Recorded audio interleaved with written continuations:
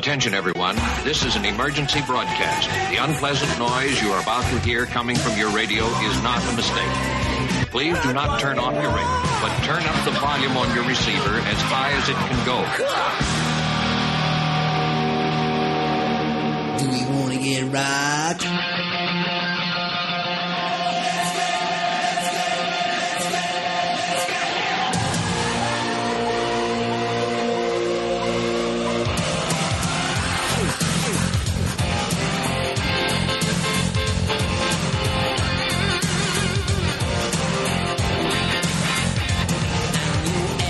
Well, hello, everyone, and welcome to Rock Out Loud. This is the Rockinest podcast in the Golaverse, and it may very well be the Rockinest podcast on the internet. My name is Steve Glosson. So glad to be along with you. We're just going to hang out tonight, just kind of enjoy ourselves, listen to some tunes, and there may be an appearance from one pumpkin-headed dancing man, or the dancing pumpkin-headed man, or pumpkin-headed dance man. Whatever you want to call him. There may very well be an appearance, but also it's not just an appearance by him. There's of course an appearance by the rockinest chick in all the land, ladies and gentlemen. Of course, she's Kristin from Jersey. What's going on, Kristin? What's up, everybody? Happy October! It is. It's the witching month, the spookiest month. Spooky, and honestly, it's the best month. I'm just living my best life out here. Just living your best life in October. Absolutely. This is when I thrive as a person. It's really the only month I thrive as a person. Now, is that because of all the candy, the free candy that's flown around, or? It's the spookiness. It is the cold weather, the cold, crisp weather. We love that. Flannel season. Yes, like there's nothing better than like a chilly night, opening up all your windows, having the fan on in your room, and then turning on a heated blanket to nuzzle up in at night. That's the best. There's nothing better than making it super cold and then getting a heated blanket. It's literally the best. And if you just washed your sheets and you have those fresh, clean sheets feel, and the heated blanket, and the chill in the air, it's the ultimate. Ultimate. All right. Now this is where Kristin let some of her girliness show. Why? Fresh sheets? Yeah, I got to be honest with you. My wife, whenever like the sheets are clean, everything, she's like, "Oh, I just love going to bed and clean." I'm like, "It feels like you're going to bed. This just feels like bed to me." No, you're so crazy. Yeah. There is nothing better than clean sheets, especially if you like shaved your legs and you're wearing shorts and you get in bed in the clean sheets. Guys, girls, help me out here, support me. Like, y'all know, it's just the truth. rockoutloudpod@gmail.com. Should I shave my legs and get in the fresh sheets next time we have? You could be like a dolphin. That's okay. Okay. Oh my god. That's what we'll do. I'll be like a dolphin and get in and swim around in the sheets. You will never go back, I'm telling you. I'll tell you what's wild is last week my wife and I took a little vacation down to Florida and down to the free state of Florida, and we were on the beach. And I got to tell you something. There's nothing like the beach in Florida in October.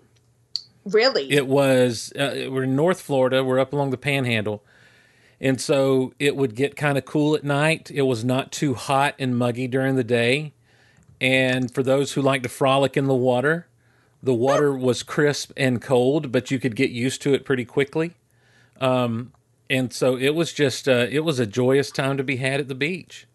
And I don't know that I can ever go back to midsummer beaching in the South anymore because, my gosh, it was kind of magical. And I was out hanging out with manta rays in the water. And yeah. And took some little videos of some that were like right next to me. Pretty cool. And everyone's like, "How do you?" Scared? No, because manta rays don't sting. I know this isn't the Big Honkin' Show, but I don't really do the Big Honkin' Show anymore, so I don't get to talk about animals all that much. Manta rays don't have a stinger. And, See, that's good to know. Yeah, and so they don't sting, and really all they do is swim around and sift, plankton out of the water. A stingray just kind of hangs out in the dirt. And so when people get stung by a stingray, unless it's the crocodile hunter, God rest his soul, Oh. Usually what happens is someone steps on the thing and its tail whips up and Stinger hits them.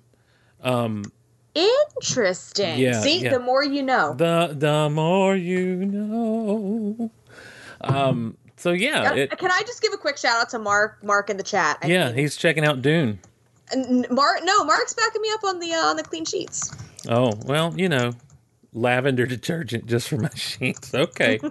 I also do lavender. I have the little lavender scent beads, the boosters. Oh, what a joy. Well, now we don't do any of that because we're all natural around here. So, we've got the essential oils pumping at night, that sort of thing.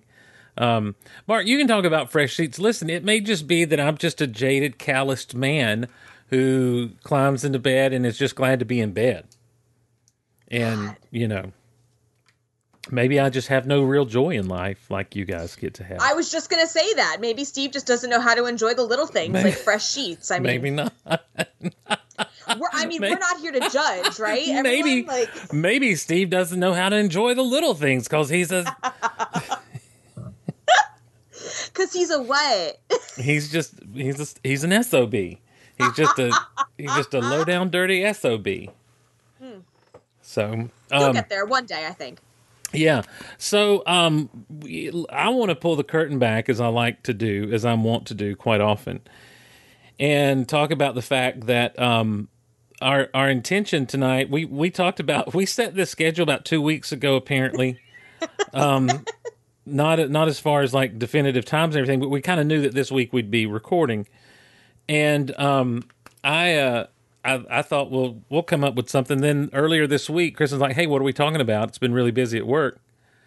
And I was like, well, we can, and I pulled out the book. And I was actually guesting on a podcast called Rule the Galaxy that you can find on YouTube and wherever you find podcasts, and talking Star Wars with some guys.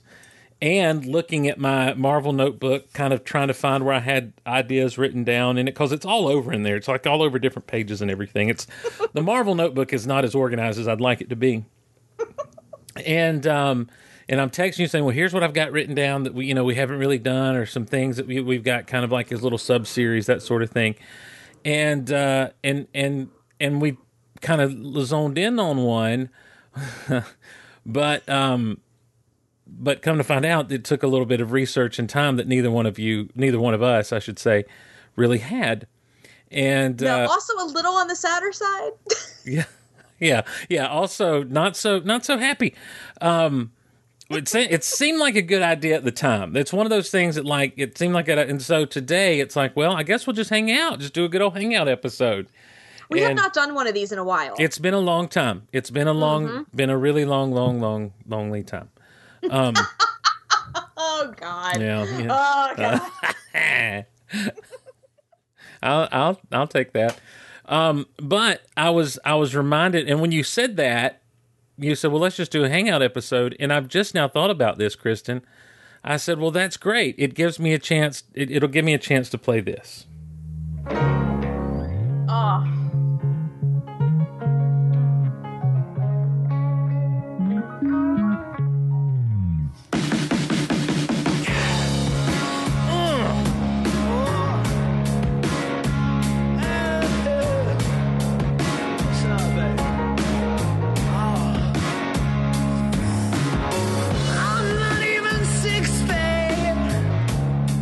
I love it so much. I mean, that's the ultimate. And what's so funny is that on this tour, they played it for a very small segment of shows when Jed was out with COVID. Mm-hmm. So the next time I see them, I'm going to be like, so, Jed, things I learned over the last tour. You're the reason I can't hear Burn It Down. Why? Why do they only play it when you're not here? Do you hate the song? Because if you do, we need to talk about it, because it's one of the best ones on Strange Days. And yeah. I just can't deal with you not playing it. Yeah, that's kind of surprising, because it's like, but they also, you sent me a couple of videos of them doing it acoustic style. Yes. Yeah. Because Jed was out, so they had to revamp it a little bit. So I guess the guy that they had that was playing, filling in for bass, didn't know it on bass. So they were like, we'll just do it acoustic and it's fine. I would love to hear it acoustic. I'd love to hear it anyway. Well, that's one of our topics in the Marvel Notebook. Hey, acoustic versions of songs. So it might be worth getting to. But you've seen the Struts a couple of times, or at least once since last time we recorded. I saw them 3 times in 2 days. Right. So at least once, like I said. But where were they when they covered Hungry Heart? Well, that was the Asbury Park shows. Wow. Yeah, so they always love to give me a little Bruce and Asbury, and like it was the weirdest thing because I got in line at like 12 o'clock or 1 o'clock or something like that, and like this one girl she's not a girl, she's a woman. This one woman who is always next to me in line, like my past like 4 Strut shows, we've always been in line together.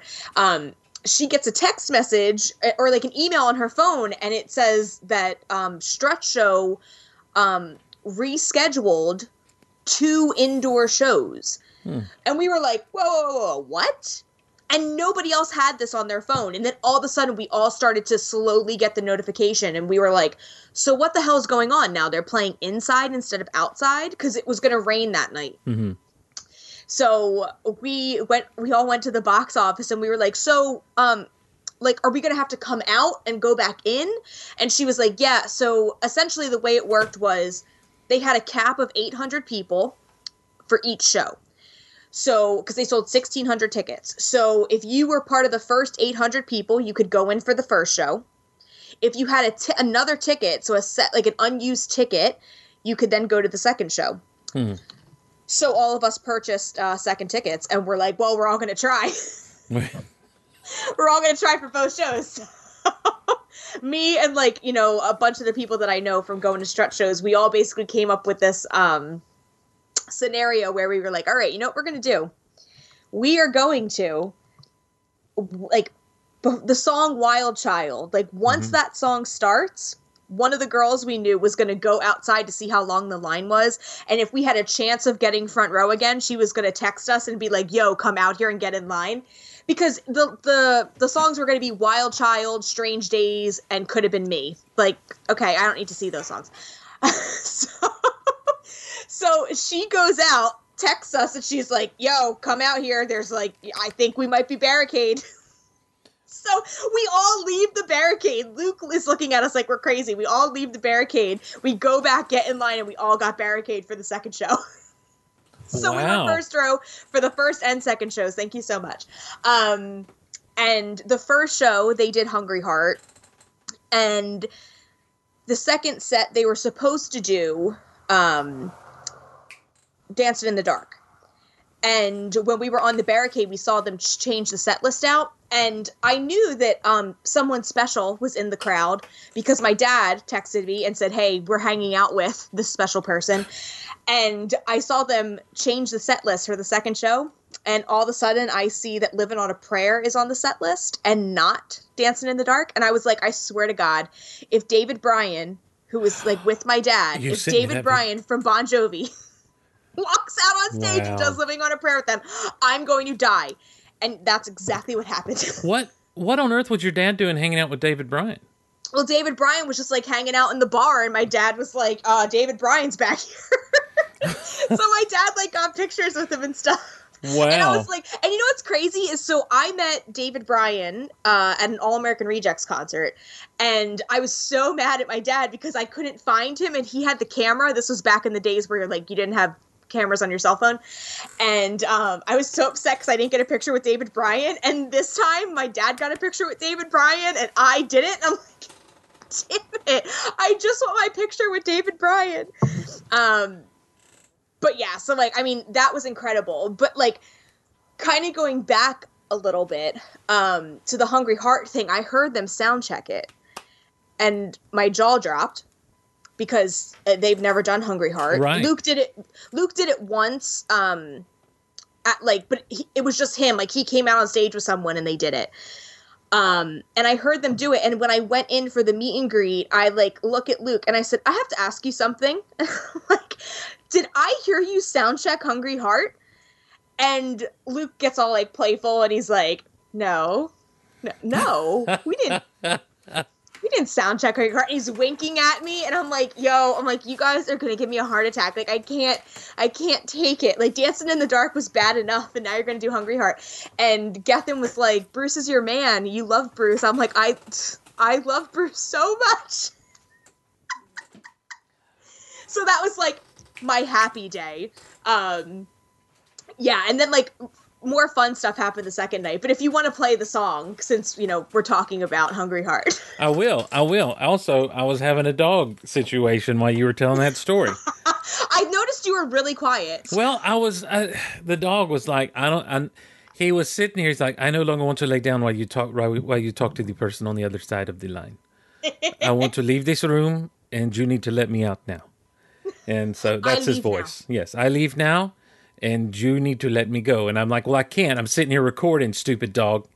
And so had to text the wife. But here we go. This is courtesy of Tara Adams on YouTube, by the way. My line buddy. You can check it out. It's really great quality recording here as far as the video goes.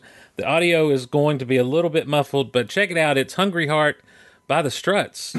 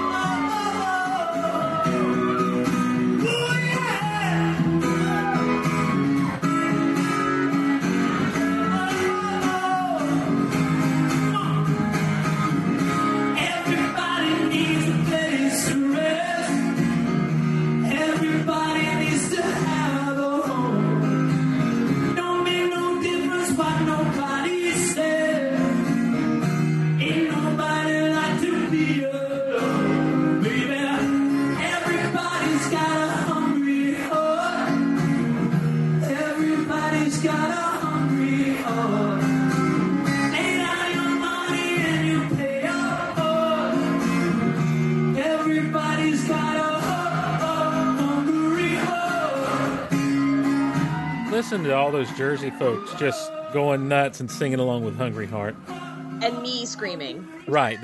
I was going to ask, was that woo-woo? Was that you? That was me. Well, here's the thing. So people on both sides of me were recording. Oh, you want to make sure. Well, the one guy, my friend, was recording specifically for, he was like, I'm recording this for you. So I was like, okay, well, this is going to be the only good version I have, because the version on my camera is going to be like a mess.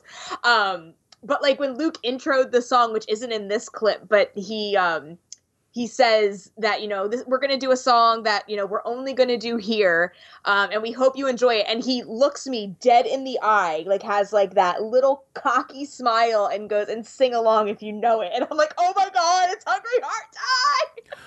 Well, let's talk about also the mark of a great performer, I think, or one of the marks, is just how drenched in sweat they are by a certain point in the show. I have never seen a picture of him from a concert where he's not just dripping in sweat. He is literally the reason why, like, the photographers that have photo passes only, like, can, take pictures or only take pictures for 3 songs usually. Right. Yeah. Because he's a mess after that. But, I mean, that just lets you know what he's putting into it. Like, he's not going out there just sitting on a stool and singing. No. Yeah. There's never a time where you're like, wow, they're really kind of, like, phoning it in. Right. But also, like, really quickly. So, like I said, I saw them 3 times in 2 days because I saw them 2 times that night, and then I went to see them the next night in Philly. And the second night, I was going to hang in the back because I was going with my best friend Andrea, who, like, by hook or by crook, she will not go up front with me. She went up front with me for one Strut show, and that was it. She does not like being surrounded by people. So I was like, you know what? I'll hang in the back. I'll do my thing. And, like, my dad and, like, a bunch of his friends went. So we were all going to hang in the back. You talking about his friend David Bryan? Not his friend David Bryan. No, that was that was just Asbury. Which, by the way, there's a really good version of Living on a Prayer on YouTube as well. Just saying. But so I still did the meet and greet for that show. I just got there a lot later. So, like, I was in the back of the line, basically. And when I went up, Luke was like, I didn't think you would be here. And I'm like, why didn't you think I would be here? And he's like, because you're usually in, like, the first 10 people. And I was like, oh, yeah, well, I think it's a whole thing. I'll be in the back tonight. And Luke was like, you're going to be in the back? I'm like, it's a whole thing, yes. And he goes, are you sure? I'm like, yeah, I'm going to be in the back. So then I said to them, I was like, oh, and by the way, I was like, we have to stop with giving Kristin heart attacks in Asbury Park because y'all always play a Bruce song. And it's always just so damn good, and my heart can't take it. I was like, it was amazing. I was like, your cover of Hungry Heart was incredible. I was like, I knew David Bryan was there because my dad was hanging out with him. So I was like, so the show is incredible. And I said, honestly, I tell you this all the time, but I think there's magic with you guys in Asbury. You should never stop playing Asbury because the shows there are always incredible. And I was like, I think it was the second best Strut show I had ever been to was last night. And Adam, the guitar player, just deadpans me and goes, what was the first? And I was like, well, the best one was the first time I saw you at the Wonder Bar.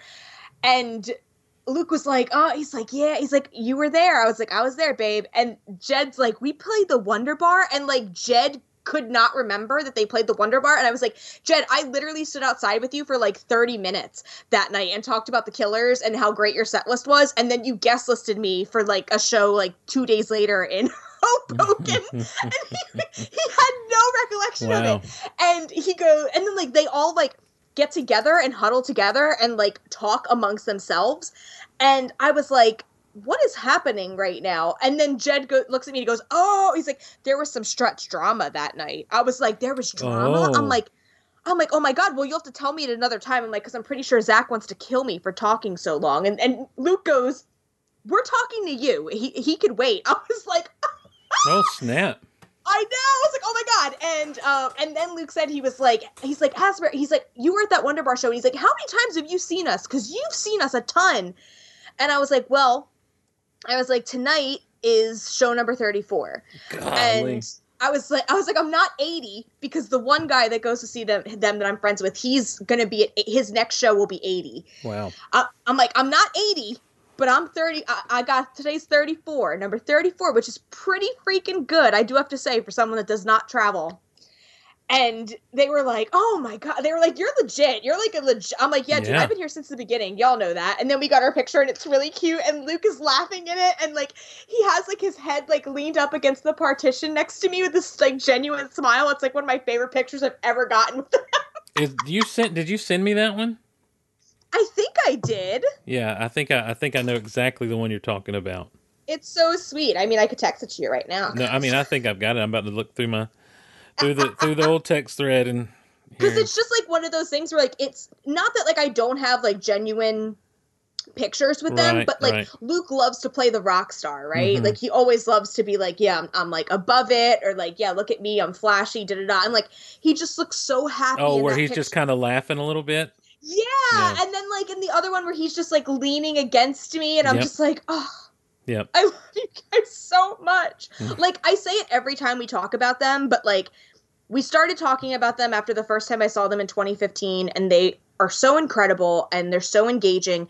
And not only do they do great music, but they are so nice to their fans. And like my friend Andrea is always like, oh, well, like I don't want to meet them because like, what if they're jerks? What if they're jerks? And I was like, well, Andrea, one, I've never met them where they were jerks. And even the night in Asbury Park where apparently there was drama, I never knew it. Right.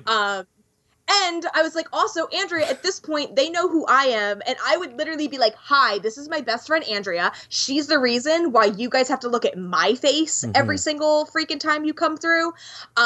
So she's to blame because she's the one that introduced me to you. And if you are not nice to her, I kill you. So, you know, there you go. Take a picture. I kill you. I kill you. You do not mess with my best friend. Also, yeah, John Phillips was at the first Strut show. I didn't see him. We've been to multiple shows that together, but I've never met this guy. Honestly, I don't know that John Phillips actually exists, but you know, he was there. Who is John Phillips from the listeners? Yeah. Okay. Huh. He was also at a Darkness show that I was at. I was like, come up and say hi if you see me. Yeah. Look for the hair. I know. He was only there for the first show, so he only saw Hungry Heart. He did not see Living on a Prayer. Okay. Well, that, I mean, like, look, you can't go wrong with the Struts and Kristin. I love your stories from all these concerts. Like, you have a way. Here's the thing. It's the difference in going with someone like me who's like, now where do I park? Let me find parking. All right, where's my ticket say I need to be? All right, let me get there. And you, who's like concert veteran, and like, you know, I've seen it all, done it all. It's like, yeah, we're gonna figure it out. It's gonna be good. And then also, what was funny was after the meet and greet ended, because I wasn't the last person in the meet and greet for that second show, but I was kind of like, I was more towards the back. When they were walking out, I was next to a tree, and Luke looked over at me and he said, "You are really not going to go up there." And I was like, "Stop peer pressuring me." That man's a bad influence. One wink, I mean, who knows what you'll do if he starts winking at you. Whew. Oh wow! All right. Well, by God, gee whiz. Let's make it real. I have talked about a couple of times on the show a radio show that I love to listen to in the mornings, Rick and Bubba, and they are as Southern as they sound. But one of the things I love is some of the bed music they play coming back from commercial a lot of times. And I was introduced to this group by listening to them. I'm not as well versed in this group as maybe I'd like to be, because they really skirt the line from Southern rock into country sometimes. But this is one of the songs that they just do all the time. It's Blackberry Smoke. It's a good hangout song. It's called Ain't Much Left of Me.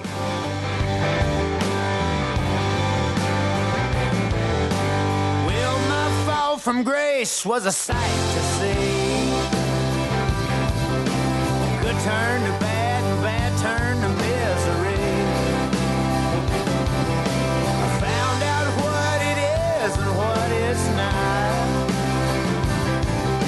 And all I ask for sure ain't what I got now.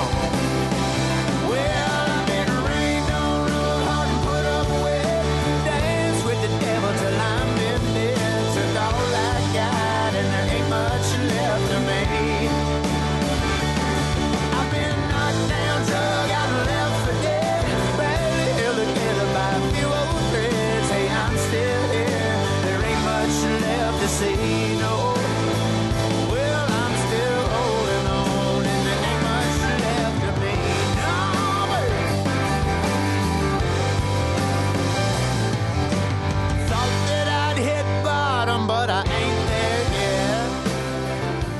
yet. You know me, I'm always looking for some type of throwback to classic rock as much as I can find it. Anything new that feels classic, and these guys just feel like, you know, old school Leonard Skinner a little bit. You know, they feel like Little Black Crows, little 38 Special, you know, that kind of thing. And so that's a song that like you could just have on. Like when I think of hanging out, it's one of those that if it came on the stereo while you're just kind of sitting around with a bunch of friends because you got a weird shuffle on or something, you know, like there'd be a few people who'd start bobbing their head, and people who'd know it be like, "Oh, I love this group. I love this song," you know, that kind of thing. And I've been rolled hard, ran out, and put up with. I'm all about it. I'm not all about the group, like I say, because sometimes they get a little too country. You know, it's one of those things like, oh, if you'll just stay on that rock side of the Southern rock, then You're like Goldilocks. Like it has to be just right. Yes, yeah. Well, but look, you don't want to you don't want to get into all this mess of country music now. In fact, my wife, Haley, before we got started, she's like, "Tell Kristen I said hey." I'm like, "Okay." She's like, and mention some of this country songs that I've been listening to lately, or mention that country singer you learned about the other night when we were watching that cooking show. And I'm like, we don't talk about country music on our show, Haley. She's like, what's it? Well, here's the thing with me and country. I would just be able to contribute absolutely nothing to the conversation. Like, talk about a blind spot in my music knowledge right there. Kristen, never fill that blind spot in. Never. I know, like, my country is like Shania Twain. That's like my country. Well, and like the come on over Shania Twain, not the like whose boots have your bed been under Shania Twain. Right. Well, look, you're talking, well, now you're in Haley's wheelhouse, because she always talks about when she was a kid, she had like 2 CDs, and one of them was a Shania Twain CD, and the other was some Christian CD. So it's just. I mean, in Shania we trust. I mean, the woman is just incredible. Well, anyhow, I just that's not my wheelhouse at all. I hate country music and have hated it for years and years and years, and so, but I like Southern rock music because what I do. Here's the thing. Like Bruce Springsteen, let's talk Bruce for a minute. Like Bruce sings about the experience of where he lived, where he grew up, that sort of thing. And a lot of country music is exactly that. It's just, you move it south in a lot of ways. Mm-hmm. And so there's a lot. So country music isn't just like I lost my wife and my dog and that sort of thing. Like it really did kind of evolve into this experience of what it is to live in an area and that sort of thing. The problem is, I feel like it gets celebrated a little too much, like Bruce, when he sings about his like, it's not a celebration of the factory life and the living in the factory town. And, it's I've got dreams. I want to get out of here. And the country music's like, yeah, we're fine right where we're at, boys. Yeah. Woo. And I'm like, no, I'm not into that. But I think if you can, there's certain experiences that, that we all have, even in the worst places, you have experiences that are positive and good. Mm-hmm. I think that if you can find a way to kind of celebrate those things and that particular culture, but not lean so country, then I'm there. And that's what Southern rock a lot of times is to me. I mean, like you take Sweet Home Alabama. Alabama's not the greatest place in the world, but that's got a catchy hook. You know what I mean? Like, yep. Yeah, the hook, and in the words of Blues Traveler, the hook brings you back. So well, and think about like with Sweet Home Alabama, right? I mean, like that is a song that is just like I feel like everybody knows that song. Mm-hmm. Like people jokingly say Freebird, but if you played Freebird for people, most people I feel like wouldn't be like, oh yeah, it's Freebird. But Sweet Home Alabama, you play that intro guitar riff, and people are like, "Yep, know it right there, right there." Oh yeah, you hit down. Everyone's gonna be like, "Whoa, Sweet Home!" Yeah, it's like I'm ready. Also, Steve, you know what I love so much about you? Even the Minnesotans are like, "Yo, yeah, you betcha." I know this.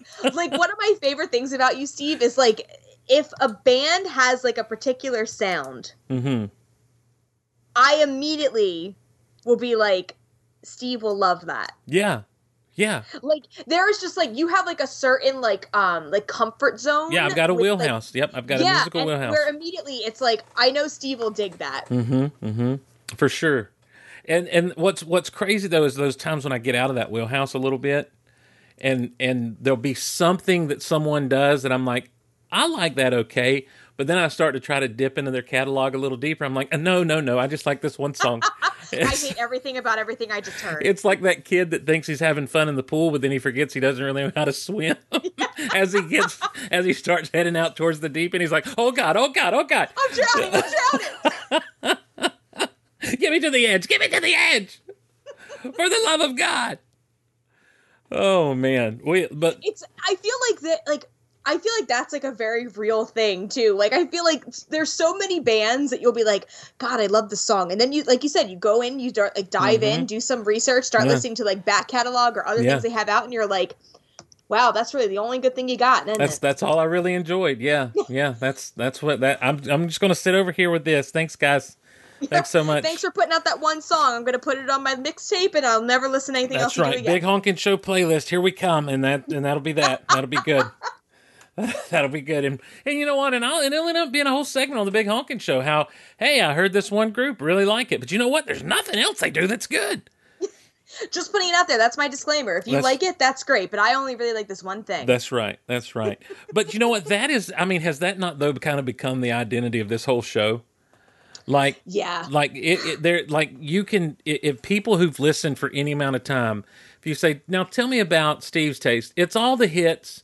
It's very classic rock, 80s hair, 70s rock. He's in there. What about Kristin? Oh, she's all over the place. She loves Bruce. She's psycho. Loves classic Bon Jovi, but she's introduced Steve to so much music because she goes all over the place. And one of the things that, like, you brought me in on that I wasn't really in on was the Killers. Yeah. And that kills Dave Jones because Dave tried to turn me on to the Killers before we ever did Rock Out Loud. Okay. Like he's all like... Point Kristin. Yeah, he's all like Sam's Town, this, that, and the other. I'm like, what are you talking about, man? Here, Def Leppard. That's something we both like. Def Leppard, thank you. Yeah. And Dave's like, I don't really like Def Leppard that much. Of course, now Dave he'll lean over into some Smashing Pumpkins. Okay. And stuff. And I'm like, I can't really go. I think I'll do 1979 with you, and that's about it, buddy.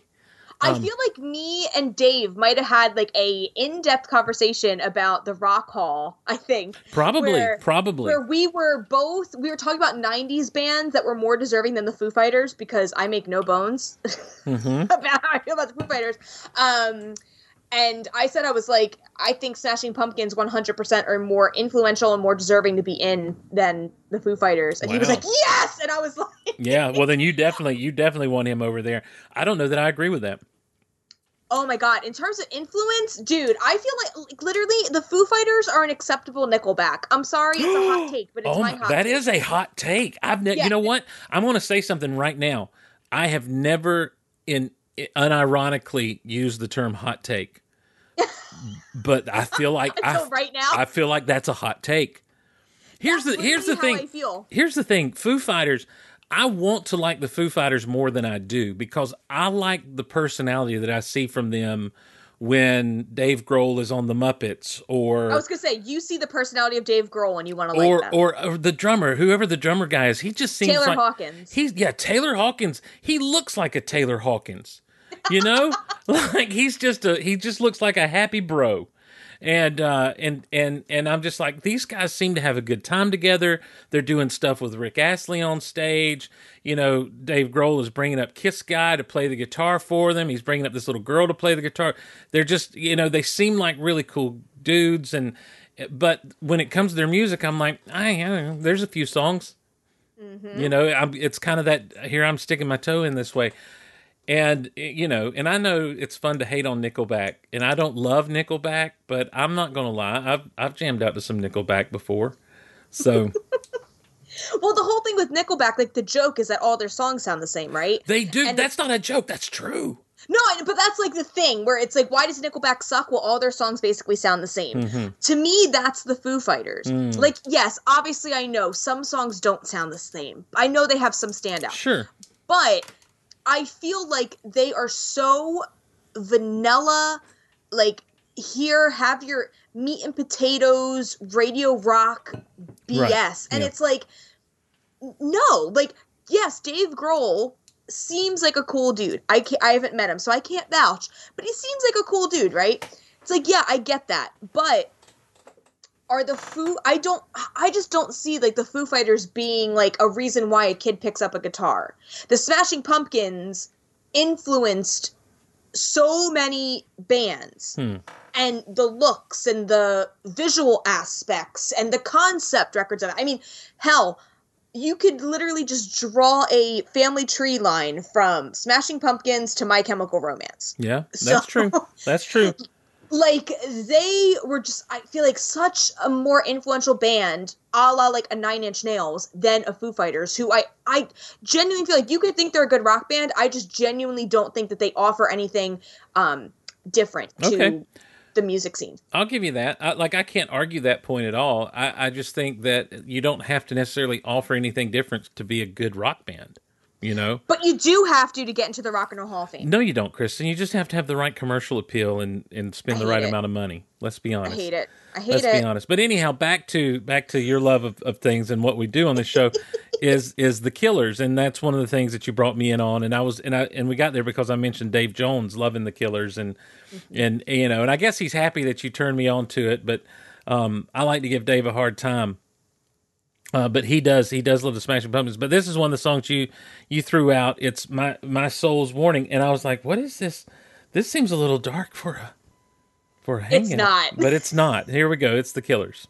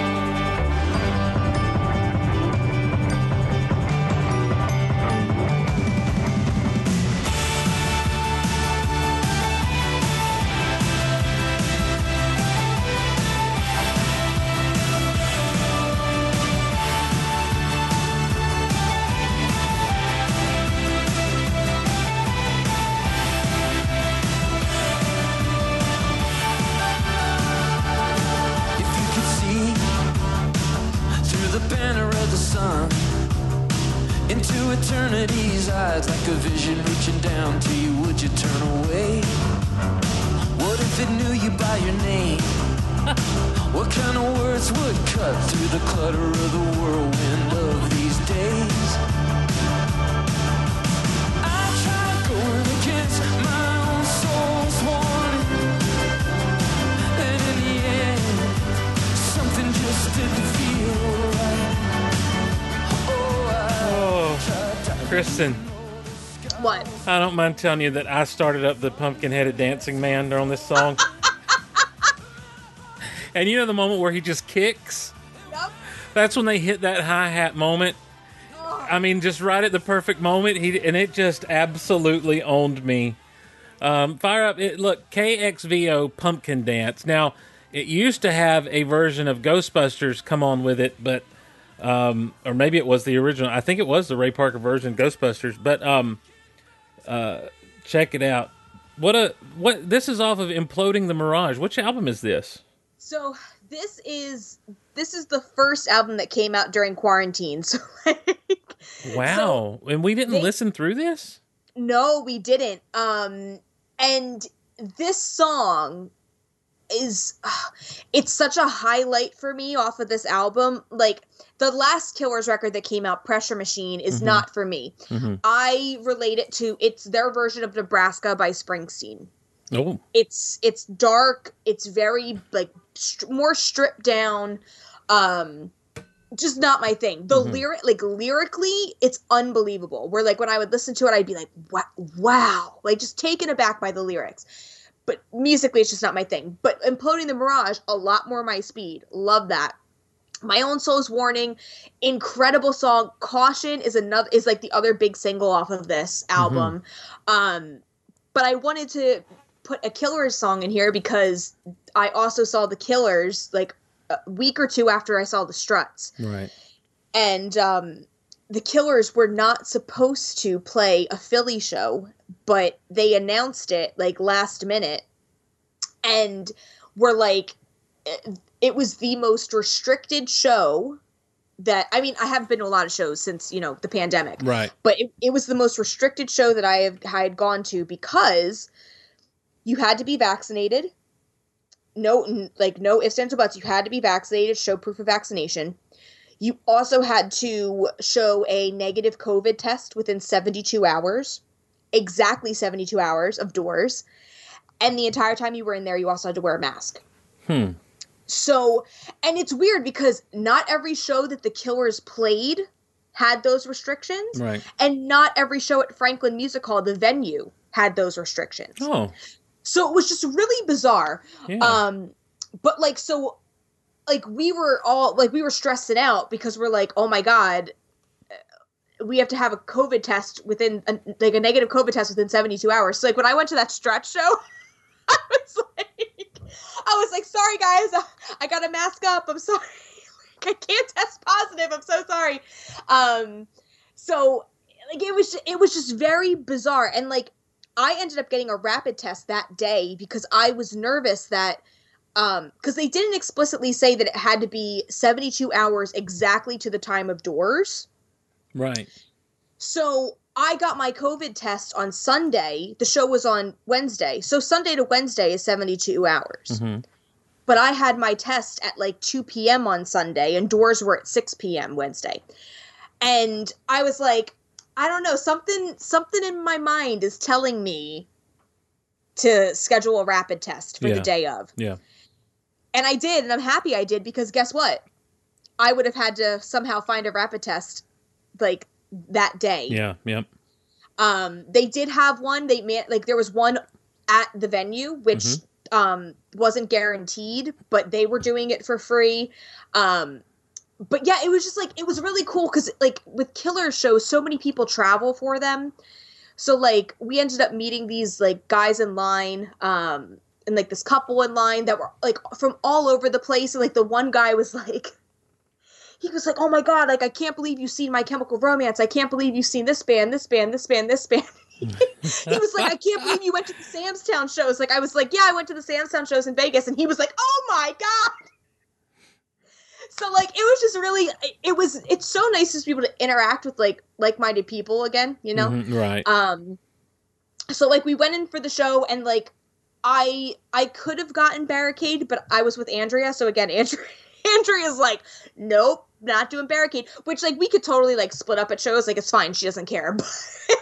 But I'm like, let's go up to the balcony. And we got like a killer spot on the balcony. And like, it was the perfect view. I'm like, oh my God, we're going to have such a great view of the stage. And they did, when they came out, Benjamin Franklin introduced them.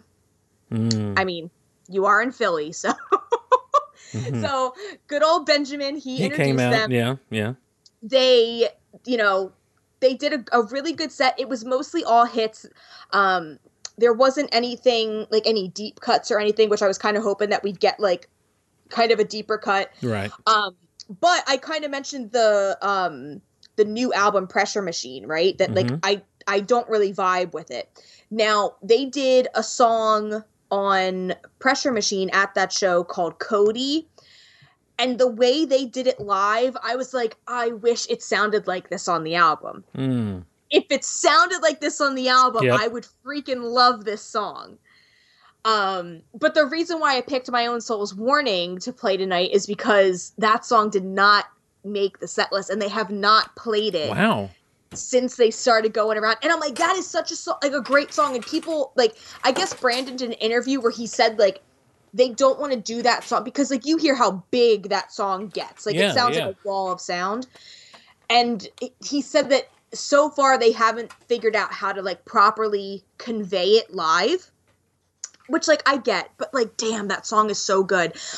Also, I had, like, a crazy Brandon Flowers moment.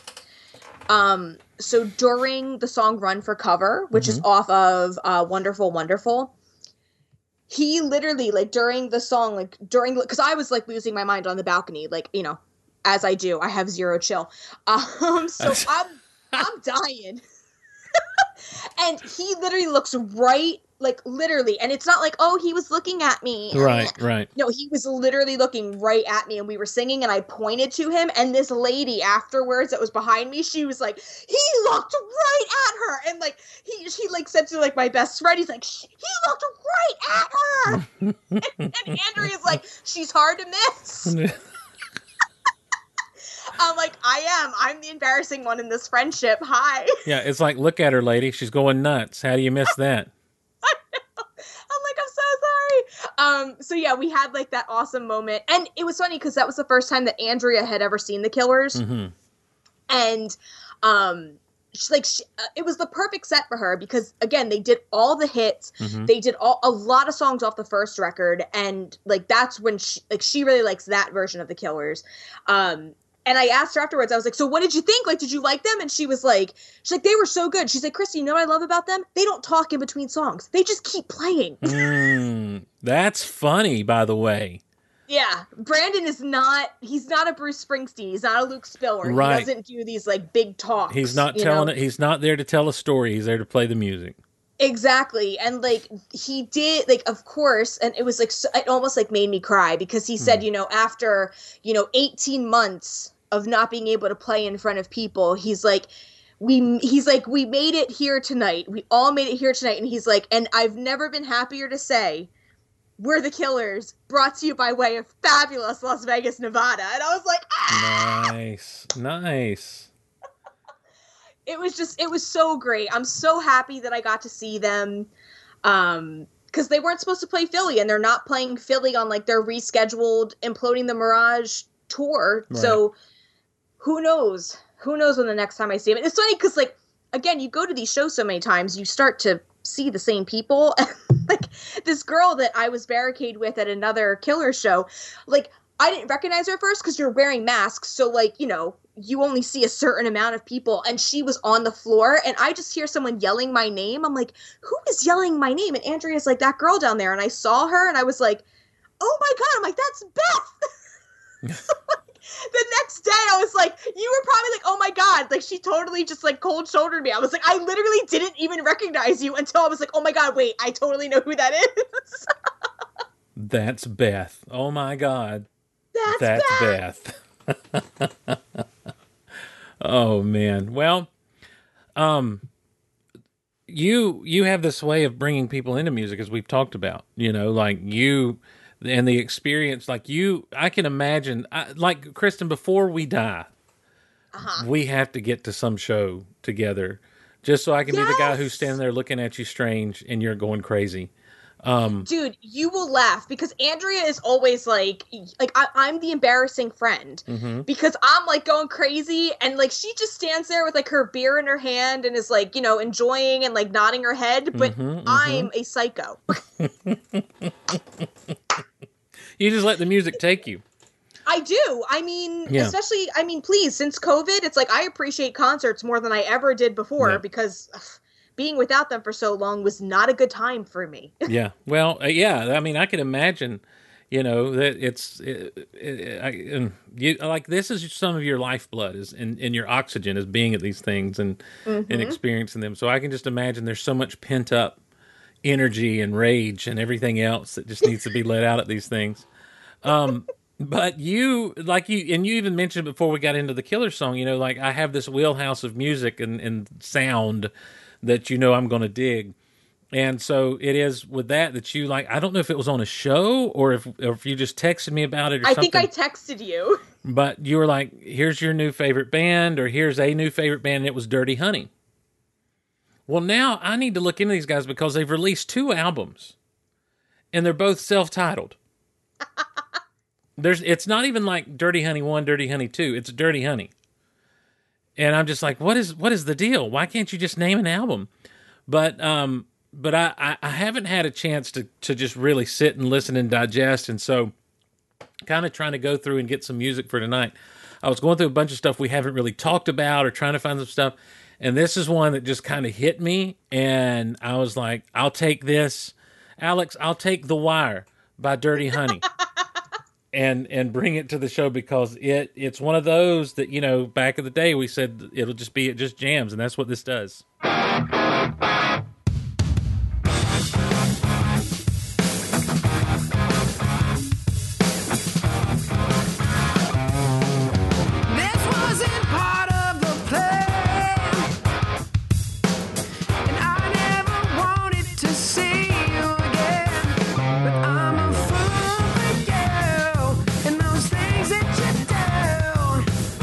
Can't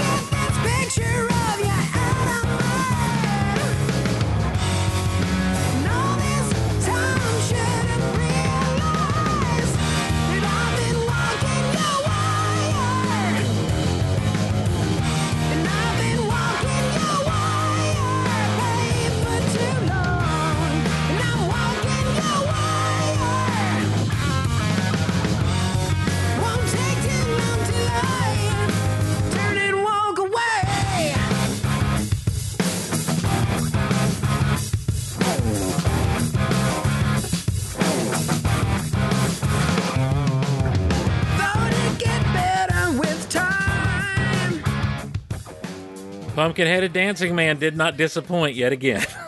I mean, that groove, though.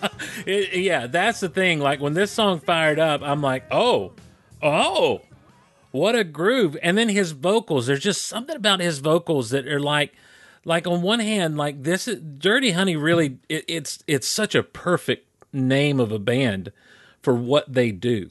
Mm-hmm. Because they do have this dirty, raw sound, but then like it's just sweet like honey too when you start to listen. And that's been like there's not every track kind of grabs me by the hair like this one did, but they're none that are unpleasant to me. And on either album, going through. And there's something about his vocals that he can belt. And I'm like, who are these?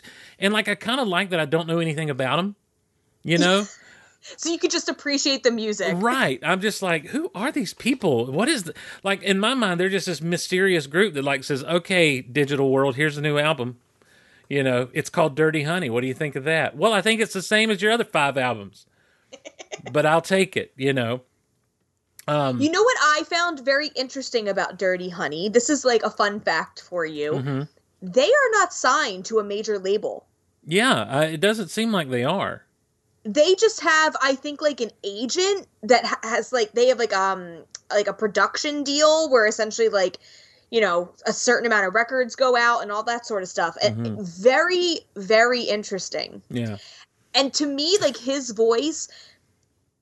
Now we all know my feelings about Led Zeppelin. Mm-hmm, mm-hmm.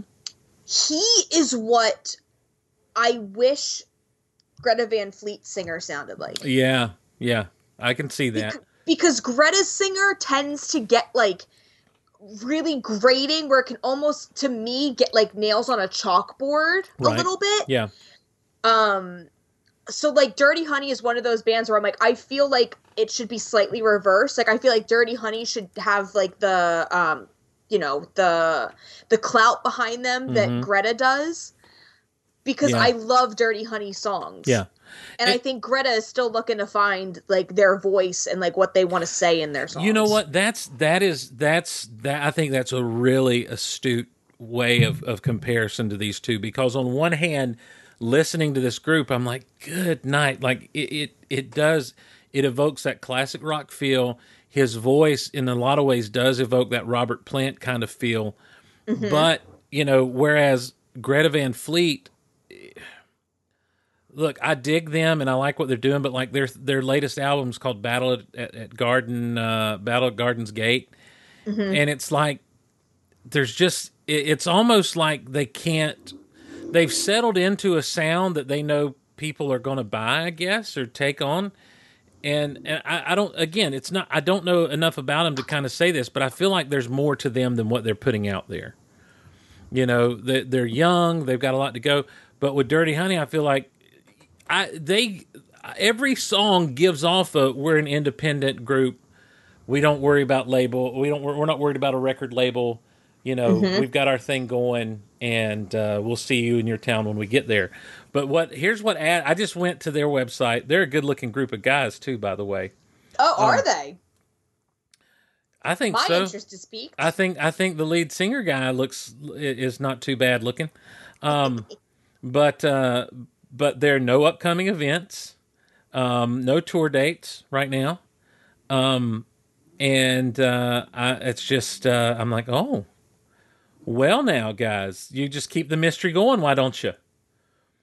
My friend, they just played a Philly show for a radio station, and my friend was just front row for them. And that was one of like the major bands that he was there for. Yeah. And he ended up getting like, I think, a set list and a guitar pick from them. But I was also going to say this about Dirty Honey. To me, like their music, there's something that's like very pure about it. Yeah, I guess that's what I was trying to say. Is it feels more rock and roll. Like Greta Van Fleet with their first EP they put out. I was like, oh, well, this is rock and roll. But then as their time progressed, it felt like, well, we found our groove, and this is where we're going to hang as long as we can go there. And then, of course, they've become memes. And there's the whole, the whole trend and everything. And it's just like, okay, guys, and I'm sure they're aware of it and they're cool with it, and it's brought some attention to them and everything, especially from people my age, who just dig it and a little bit older. But this group, it's like, I don't know that I want them to get big. I want, it's one of those things. It's like, you guys keep doing what you're doing, and I'll keep buying it, because I just like this song, "The Wire." It's obviously it's about someone who he's trying to get away from, but he can't, because he's walking her wire, so he's in danger out on the wire, because he's headed to her either way, and he can't get away from her, but forget all that. To me, from the moment it opens up, it just grabs you, and you're just going to jam. Yeah. It also gives me like a little Thin Lizzy in terms of like, that's the band I want to go out to the bar and see that band. Yep. Like, that's that vibe. Like, I want to go out to a bar down the street and Dirty Honey's playing. Like, that's what I want that sound to be. Mm-hmm. I can totally see that. Now, just to move along here in the hangout session, the conversation tonight has turned a lot to kind of our sound, the sounds that we're into, the music we're into, the fact that I have a distinct wheelhouse and you're nuts all over the place. But one of the things that, like, I think if people talk about this show and they talk about, obviously Bruce is going to come up probably very early in the who do they love, who do they like. I don't think that I think Def Leppard's got to come up pretty early on in the discussion. Mm-hmm. And I think that they'll talk about Bon Jovi, but not so much. I think that if Queen is not number 3 on the list of people that get celebrated on this show, or bands that get celebrated on the show, I think that we might have done a disservice to Queen on this show. I agree. Because we've talked about, and I think in our best vocalists, we did that one time where we did like the best vocalists of all time. Yeah, remember you were going to do a band. Yeah. Marble Notebook. Oh yeah, best of all time. Because we did our best singers of all time. And didn't Freddie Mercury wasn't he our number 1? Of course, yes. So, because I remember talking to one of my friends here in town about that. I'm like, who would you say is the greatest rock vocalist of all time? And I said, no. And what I did, I looked at him and said, no. Let me ask you this: who's better than Freddie Mercury? I mean, I really did. I said, help me out. Who? And it wasn't that way. It was like, help me see if I've got this right at number 1. Who is better? Who can you think of that's better than Freddie Mercury? And he couldn't. He's like, I don't know. As far as the range goes, as far as just the voice and everything goes. But Queen also, to me, just represents this almost, it's what Styx tried to be when they tried to do the rock opera stuff, I think that, I think that they're so theatrical. Their music is theatrical. And that's why it worked on some of the over-the-top kind of films that they were on, like Highlander, like Flash Gordon. Yes. It just works that way. And so we've got a back-to-the-back here thing with Queen. One not so sad, the other kind of sad. But this is good old-fashioned. Let me make sure the volume's up here. Good old-fashioned Loverboy. I can dim the lights and sing you songs full of sad things. We can do the tango just for two. I can serenade and gently play on your heartstrings. Be your Valentino just for you. Ooh, love, boy. What to do tonight? Hey, boy. Turn on my charm, that's because I'm a good old-fashioned lover boy.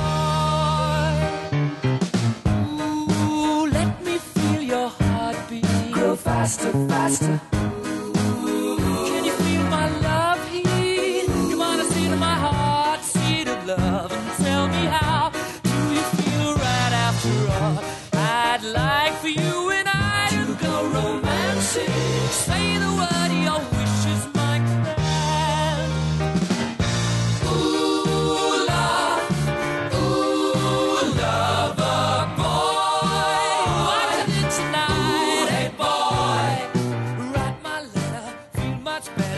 My wife calls me a good old-fashioned lover boy. There you go. Yeah. I mean, if you're really, it's like this song is just like so like I don't know, it's just so like boppy and fun, right? Yeah. Like it's just perfect. And a song that probably like doesn't get like, you know, the love that I think it does, but it's definitely in my top 20 Queen songs. At one time when Eddie Trunk did his top 20 Queen songs, and I was like the only girl to get on, and I was on right before Luke Spiller. Good Old Fashioned Lover was on my list. Nice. But the reason I wanted to play Queen, obviously this song is not on A Night at the Opera, but I wanted to talk about Queen because, as we know from our last podcast, I have a vinyl obsession. So this has happened. And I recently discovered a record store pretty close to me. It's like 20 minutes away. And I went there about like 2 weeks ago because I was like, you know what? They just reopened. I want to check it out. I want to see what the deal is. And I have found my record store. Oh, nice. Yeah, so, like, I was in there, and, like, when I went in, like, a conversation was happening that, like, you expect to hear at a record store. Like, people, like, these two guys at the counter were talking about, you know, what version is better, and, like, all this stuff. Like, no, like, this release is better, and then someone's like, no, the remastered is where it's at. Like, it was so funny. So I started, like, looking through stuff, and I get to, like, the rock section, you know, and I'm looking, and, it's cool because they have like a cool like pricing system on the wall that like each of the records, they have like their protective sheet, and each of the protective sheets has a color sticker on it. Yep. So it's like, okay, well, if it's a red sticker, it's $3. If it is, and like the most expensive one was $12. So I'm like, wow. Yeah, I mean, like some things were more, but like anything that had one of the color stickers on it, the most expensive it went up to was $12. So I was like, you know, thumbing through my sections, and I went to the Queen section, and like for me, when I started getting vinyl, like I said, I was only going to get vinyl of like albums that really like impacted me as like a music person. And then I inherited Angie and Bill's collection, and that's just out the window. So now I'm just obsessed. Nice. So they had like this new, it was like a 180 gram Night at the Opera, and I don't have a Night at the Opera. I have News of the World, and I have Sheer Heart Attack. And I was like, you know what? I'm going to get a Night at the Opera. Because how can you not have that in your collection, right? Right. So I went through there, but some other like gems that I just wanted to like highlight that I got. So I got Van Halen, Women and Children First, and like the entire reason why I got it is because it came with like the original poster. Like it was original pressing with the original poster. Wow. And the poster is like David Lee Roth looking like Tarzan. Wow. I was like, well, I need that. So like I picked up that, and I had like a nice little like pile going, and like the owner of the store was like, you got a good pile. And I was like, yeah, you know, I'm just trying to like, you know, see what I like, see what's good. Yeah. And he said, he was like, look, he's like, feel free. He's like, if you put anything back because, like, I don't know, like that's, you know, X amount of dollars. He's like, just bring it up to the register. He's like, I'm always like willing to make a deal on a record. Nice. And I'm like, all right. Sweet. So then I get to the Bon Jovi section. So I get to the Bon Jovi collection. You sound like me in a comic book shop lately. It's so sad. If this podcast ever becomes visual, we definitely have to do like an album show. Well, I mean, look, we'll just say it here. We're trying to figure out the best way to do Rock Out Loud on YouTube at some point. So yeah. So get ready. But so I'm like going through the Bon Jovi stuff, and I stop at this one, and I'm like, wow, this is incredible. And then I look at it and I go, it's also very drawn on. So in the bin is a promo copy of Silent Night. And it's the infamous The Best Kept Secret in Rock and Roll. Which infamously like went out when they were trying to really push the second record. Right. And the person that had this album before they sold it, or in the 80s when it came out, must have not been a fan of John particularly. They gave him like eyeliner and eyelashes and wrote a not so nice word on his arm. Oh. And then on the back, they wrote, like, pretty boy, and it was just to him. So they must have really not liked it. And I said, you know what? I mean, this is one of a kind. Like, you know, this is drawn on. It's hilarious. And it's $2, so I'm going to buy it. Yeah. When I went up to the register, the guy was like, oh, my God, I can't believe somebody's, like, buying this. And I said to him, I was like, look, like, I love all things Bon Jovi. Like, I'm always interested in Bon Jovi. And I'm like, and this is, like, ridiculous and also, like, kind of hilarious. Like, that somebody just did not like him this much. Like, did he sleep with your girlfriend? What happened? So yeah, I was like, I will be purchasing this today. And like me and the owner, we started talking about like, of course, I don't even know how, the Rock and Roll Hall of Fame and how it's a farce and bands with like original band members and all this sort of stuff. And he was like, you know what? He's like, I actually just got some stuff in that like I haven't been able to put out yet. Do you want to like look through the bin? And I was like, oh yeah, sure. So, like, there was a copy of Hysteria in the one, and I was like, oh my God. I was like, love Hysteria. I was like, I have it. And he's like, the guy that was just in here before you, he just got On Through the Night. And I was like, oh, I've had On Through the Night for forever. I was like, I have everything up until Adrenalize on vinyl. So I'm, like, going through. And there was a ton of Kiss in there, and I almost bought more Kiss because I have a ton of Kiss from Angie and Bill. Nice. But it's one of those things where I'm like, I have almost every album with makeup except like 3, and I'm like, I need to get those 3. And I almost did, but I was like, no, I've already got a lot of stuff. But they also had a Meatloaf Bat Out of Hell that was in like really good condition. And I was like, you know what? I don't have Bat Out of Hell and I should have that in my collection. So like I grabbed that, and I also grabbed Billy Squier, Don't Say No, which is the Billy Squier album that you know all the hits from. And I bring it up to the register, and the guy, because I already paid with like my other stuff, and like the guy was like, he's like, honestly, he's like, as my thank you for good conversation and you coming in for the first time, he's like, those are on me, take them. Nice. And I was like, are you serious? And he was like, yeah, he's like, take them, please. And I was like, oh my God. And I said to him, I was like, you know, I'll be back. And I said, I was like, if there's anything specific I'm looking for, I'm like, can I just message you on Facebook? And he's like, because we started talking about Bowie, and like he has like a giant Bowie collection. And he's like, yeah, he's like, if there's anything specific that you are, you know, looking for, searching for, he's like, let me know. He's like, because I'll go out and I'll look for it. And when I get it, I'll just message you and say, hey, got it in stock. Here's like, you know, what I'm looking for it. So I was like, don't tempt me with a good time. I'm going to do that. Well, that's all. Like, it's so fun to find a place like that, though, too.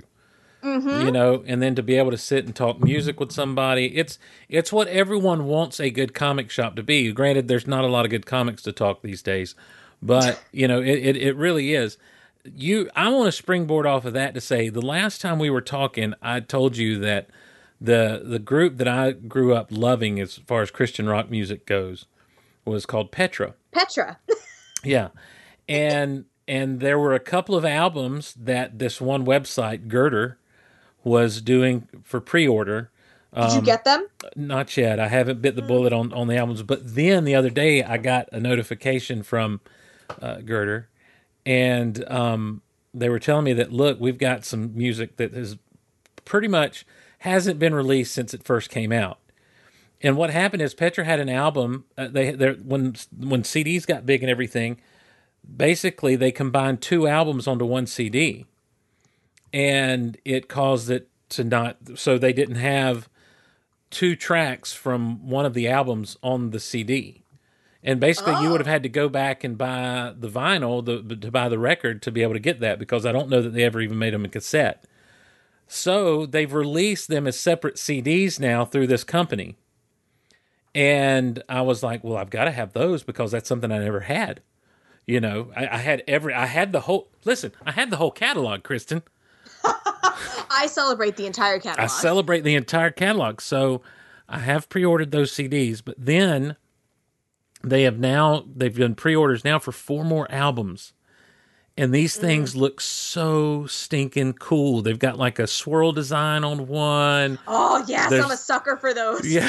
There's like a fire design on another and a splattered, and I'm like, I can't do this. I can't order 7 different records. And then I got an email. I got an email from the guy who runs the place today, because he emailed me personally. You know, it's not, I promise you, it's not a mass email. There's 2 more pre-order, or 3 more albums going up for pre-order tomorrow morning that are limited to 250 of 2 of them and 500 of another. Steve, you got to jump on that. I know. Guess what? They only increase in value. I'm not worried about the value. I was just like, I feel like I was a fan of this group. I must have these. Yes. Yeah. So I don't know. It's expensive. But it is definitely an expensive habit. Yeah.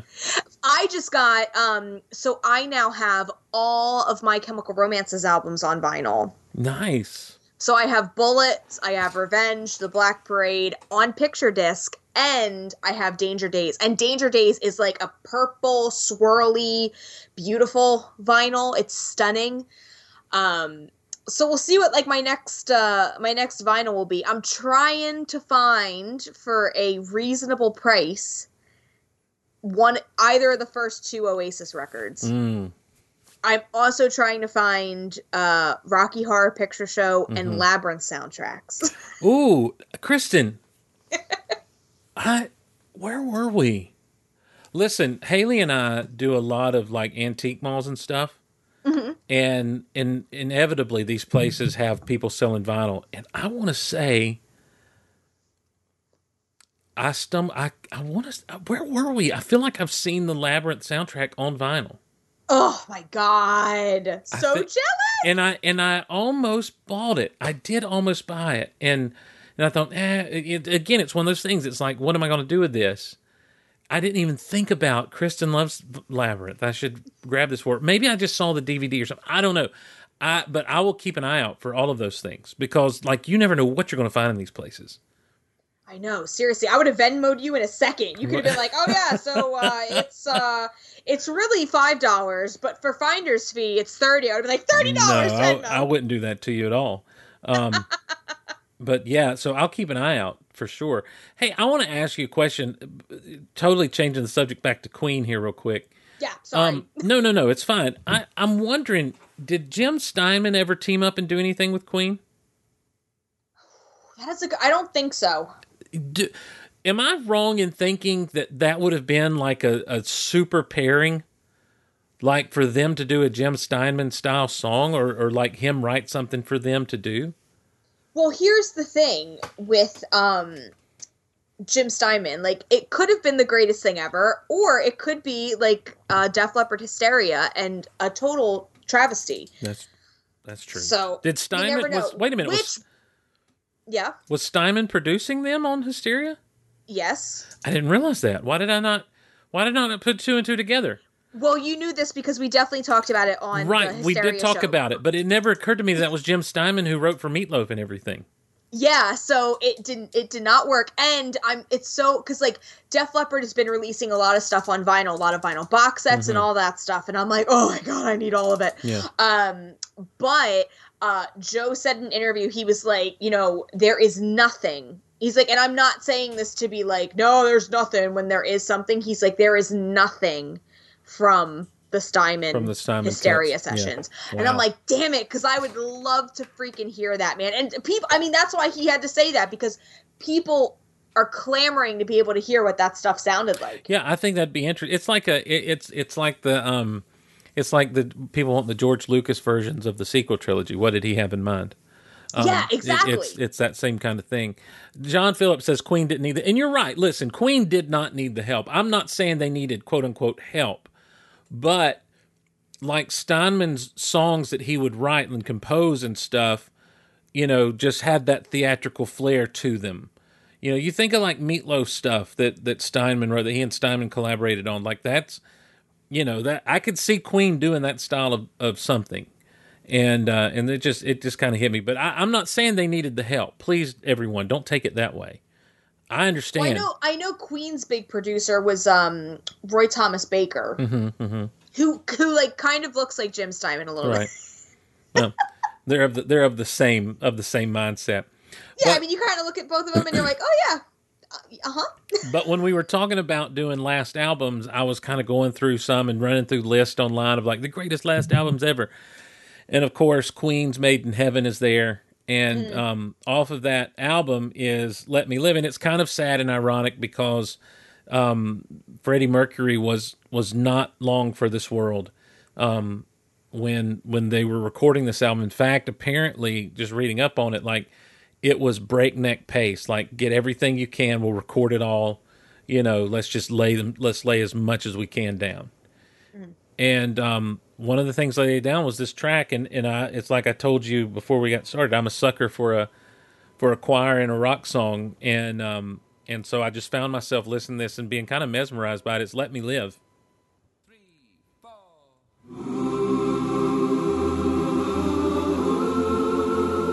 Take a piece of my heart. Take a piece of my soul.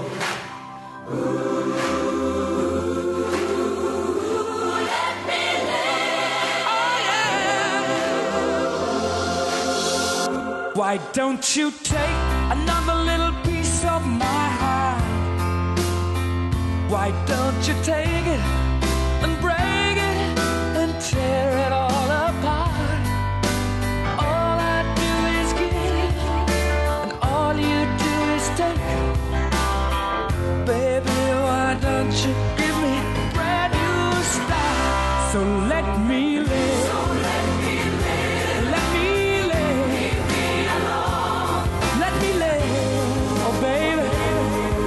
A brand new start. Why don't you take another little piece of my soul? Why don't you shape it and shake it till you're really in control? All you do is take, and all I do is give. All that I'm asking is a chance to live. So let me live. So let me live.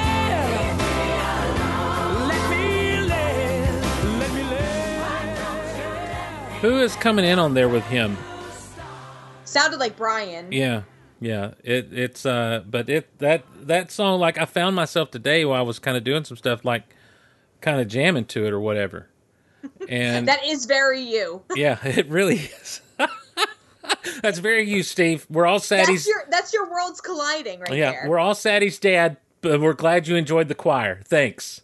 But I mean, honestly, again, like, think about, like, we talked about this when we talked about The Show Must Go On. But again, like, a guy that, like you said, not long for this world, like, his days are numbered, still sounds that damn good. He does. He really does. And also, you might think based on the circumstances, it's a plea for actual living, but no, it's a good breakup song. So. There you go. Yeah, well, it is. He's like, you got to let me go. You got to let me live. So, ladies and gentlemen, if you're in a bad relationship and you can't get out because they're kind of controlling or whatever, you just play them this song and walk away as they're listening. Let me live. Yeah.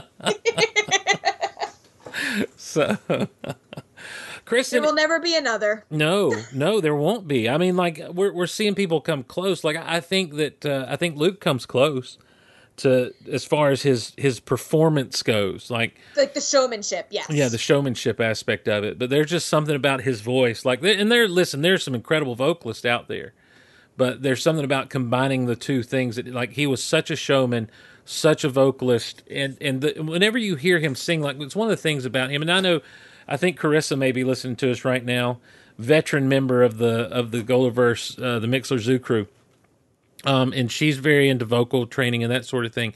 He has such control in everything you hear him do. Like, you never, and I'm not just talking about the studio stuff where it can get produced and that sort of thing.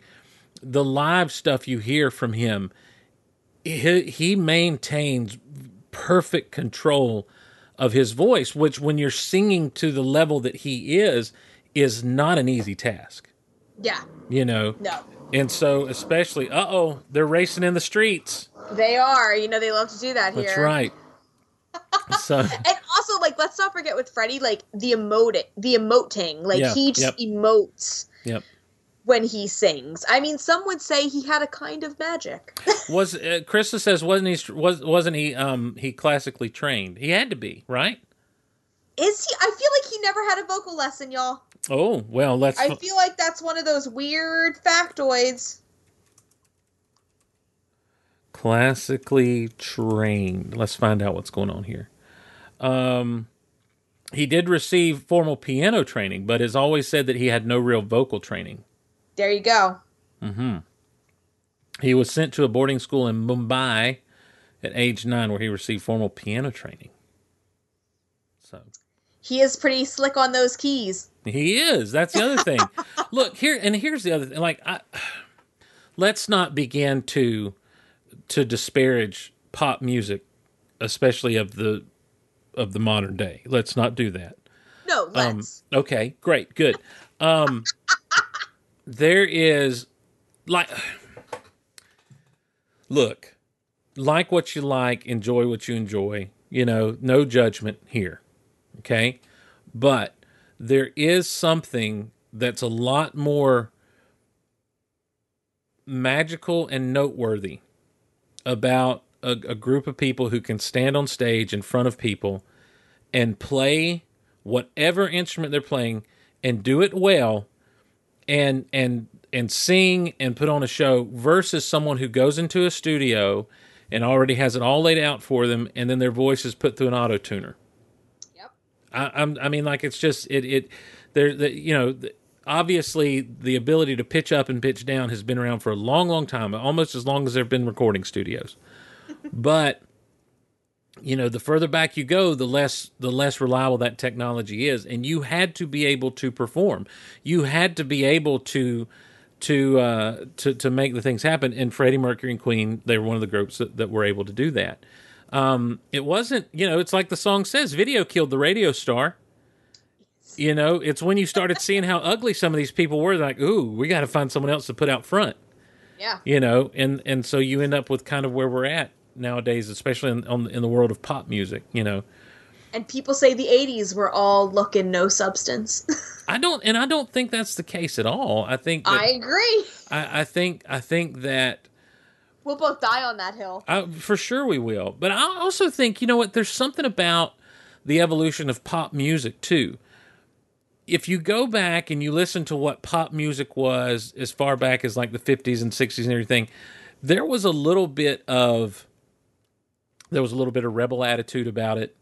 There was a little bit of, I don't know that there was a ton of substance. They all kind of sang, it seems like, about a lot of the same things. But I don't know. It feels more real to go back and listen until you hit a certain point in time when everything is pre-produced, you know, made just for the radio, made just for this, and especially now in I don't know. I sound like an old man now, just screaming at the clouds, so I'll shut up. But but we appreciate it. Yeah. Hey, we are in October, the spookiest month. So we got a couple of semi-spooky tracks coming up. I say semi because, you know, they're not really spooky. This next one is not. No, it's not. It's not. But this is from a horror picture show. A beautiful picture show. So one I've never seen, by the way. Really? You heard me. I said it. Oh God, that just hurt me really, really bad. Well, here's "I'm Going Home" it's sung by Tim Curry.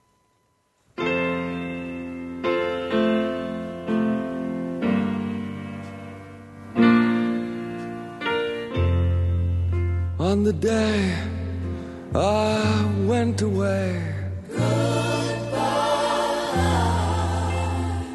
was all I had to say. I want to come again and stay. Smile, and that will mean I'm there.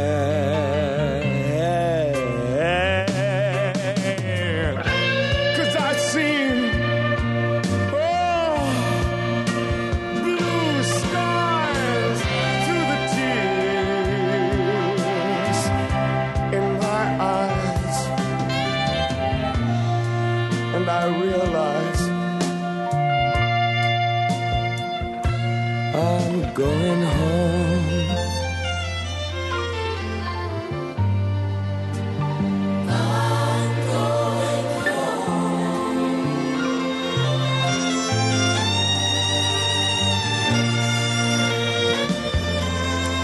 Everywhere. It's been. Here's what I know I don't want to do. What? I don't want to go watch this with a crowd of people who watch it every night at midnight. Oh my And god, scream but back. it's so much fun that way. Well, you don't want to do that for the first time you see the thing. Well, here's the thing. Some people, that completely seals the deal for them in terms of enjoying the movie because they kind of get like the humor of it. My thing with Rocky Horror, a lot of people that watch it take it way too seriously, and they're like, I'm trying to like follow the plot. Like, what is happening? It's like, just don't do that. Just don't do that. It's not that kind of movie. Right. Just immerse yourself. Just lose yourself in the glory of Tim Curry in fishnets and heels and a corset, because He's My another, Lord. Tim Curry's another guy that in his day was really talented. And, so good in and- so many iconic roles. yep. I mean, he had no business being as good as he is in Legend. I was about to say he was the devil in Legend, A very seductive, and you can't- but- seductive devil. and also like to this day when I see pictures of him, I'm like, I can see it in the eyes, but he's really well hidden in that makeup and everything. Yeah. And he wears it well. He does it well. Of course, this is an iconic role for him. And, of course, Long John Silver in Muppet Treasure Island. I mean, honestly, that's probably the most important one, right? Oh, listen, you're not going to convince me that that's not the role he was born to play. He's really funny in that movie, by the way. Like, he does a great job of playing off of those puppets. And there's a great line that I still love to this day. I wonder if I can pull it up to play it. Muppets Treasure Island. But he does a lot of singing in that and stuff. He plays Long John Silver, and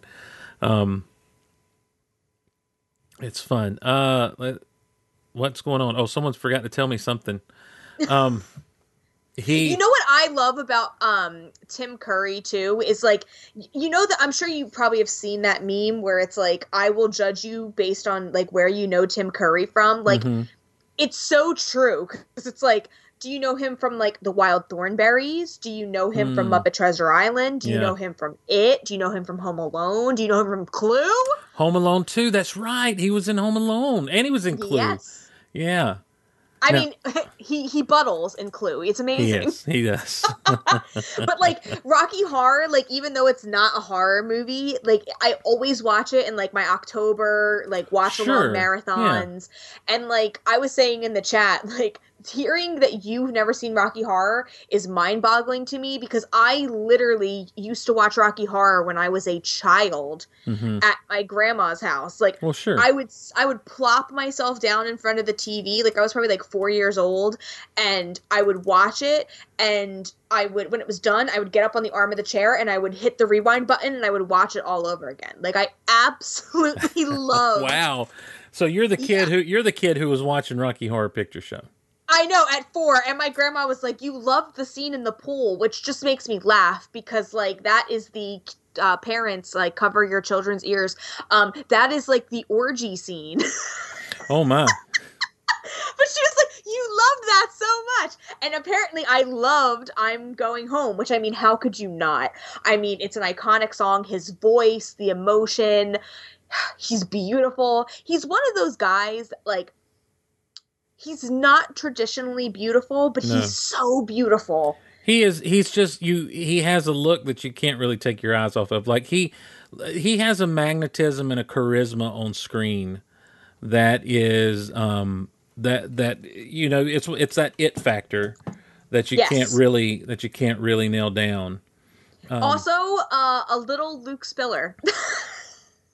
If you look at him, young Tim Curry and Luke Spiller, it's a little freaky. Yeah, I can see that. Sure. Also, John Phillips is like, and that explains Kristin. Yes, I watched the Rocky Horror Picture Show when I was 4. I also fell in love with Labyrinth and was like, why is she not staying with him? Like, what is wrong with this girl? So, like, Yeah, things are questionable about me. There's no, come on. a lot's coming into view here. Look, I'm going to play the audio from this scene because I love Tim Curry's performance so much in it. Basically, here's what you need to understand. He's Long John Silver. Mm-hmm. They've gotten to the island. The treasure's not there. And so all of his companions that he stowed upon, that he got put on this ship that, they mutinied and everything and took over the ship with him, they are now turned on him. And there's a really dumb goat. That is a Muppet. That they're telling him the goat is now meant to give him the black spot. The black spot. Dreaded black spot. The black spot is the death mark for a pirate. It's the death sentence for a pirate. So I watched Black Sails. All right. So here, look, this is Muppet's Treasure Island. So here we go. Where's my volume? This is for you. Let's hand him the black spot. The black spot? Yeah! You dare to give me the black spot? That's Tim Curry. He told me to. What? Shut up, will you? And it's drawn on a page from the Bible. You tore a page from the Holy Scriptures to make a pirate's death sentence. Here. Oh, the red-hot gates of hell are creeping open. Satan is hating his pokers for you, you blasphemous heathens. Fall down on your knees and beg for deliverance from damnation. Please forgive us. Very good. You're forgiven. Now untie me! And let's go find the treasure! Oh, you are a good man. You are a kind man. A handsome man. Precious. Oh, you're precious. I love you're precious. He is precious. But I love how he goes into you tore a page out of the Holy Scriptures. and the line he goes into like televangelist mode. Satan is hating his pokers for you. I always love that. Also, he was Three Musketeers. He was the bad guy in Three Musketeers. Oh, he's been in everything. Yeah. He's such a good character actor. Yep. Like, just adore him. And when you let him chew up scenery, I mean, in Legend, when he's like, dreams are my speciality. And like that whole, it's like, yeah, buddy, you go on that soliloquy. You take that monologue, honey. Yes. I think that's why he does so well in like a Rocky Horror Picture Show or like the Muppets even here, because he gets to just be full on unleashed. It is the Frank Langella. This go with me here. It's the Frank Langella in Masters of the Universe thing. Frank Langella is this great actor that everyone I think would say pretty classically trained. He's done his horror stuff, but he's also a pretty well respected actor. But he puts on Skeletor makeup in 1987's Masters of the Universe, He-Man, and just goes nuts like. Just absolutely, he is a pleasure to watch because he goes full on. He just goes all out for it. Complete melodrama, complete chewing up the scenery, and that's what when Tim Curry does that. You're right. He's perfect about it. He's awesome. So he's a treasure. He must be protected at all costs. Indeed. And I know he had a stroke a little while back, and I guess his recovery hasn't gone super well to speed. But we of course wish him the best. Yes. We love you. I was looking around because you have the last track we're going to play tonight is one from a not so scary but kind of scary movie, and I was like, what other movies are like that from around that same time period that would be fun to play? So I pulled up the Teen Wolf soundtrack. Okay. And there's not much there. Okay. And I'm just kind of going through and looking. We could always play Ghostbusters, but that doesn't really fit our thing. I don't think there's a better movie to pull from than The Lost Boys. And so, I mean, remember, I don't know, you obviously, I remember when this movie came out. Oh, I'm so jealous. I was 10 years old. I didn't get to go to the theater and see it. This was not something my parents would let me see, but we rented it. Okay. And watched it. But I remember this song on the radio, and I remember it being just chilling to listen to. But it's so good. It's Cry Little Sister. And it's just freaky and great. The last fire will rise behind those eyes. Black house will rock. Blind boys don't lie. Immortal fear. That voice so clear through broken walls. That scream I hear. Cry, little sister.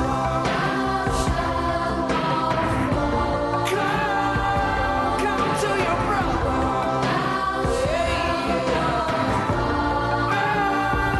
Chinese sister. Love is with your brother.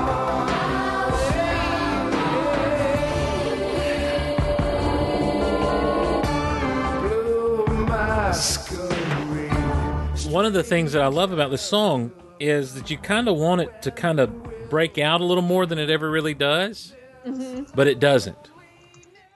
It kind of stays in that like mid-tone, mid-tempo. Right, and that kind of adds to the creepiness of it all. Yes. And I mean, anytime you have like a kids choir singing, Oh, yeah, shut your it's mouth. creepy. That's what made what's her face? There was another song that came out not long after this. Maybe it was closer to 88, 89, but it was the Toy Soldier song by Mariska. Okay. And it was step by step, heart to heart, left, right, left, we all fall down. And a toy soldier. Anyhow, she had kids backing her up singing that, and I always equated that song with being kind of creepy because of this song. It's like I just can't help it. But- and like, you know what else I love about this song too? Like, besides the creepy children and all that, like just that intro is creepy. Yep. It just gives like that good, like spooky, October feel to it. Stepping and I into like it. Lost Boys, like I'll die on the hill. I think Lost Boys is probably my favorite vampire movie. I don't have a problem with that statement at all, Kristen. In fact, I'm thankful to hear you say that.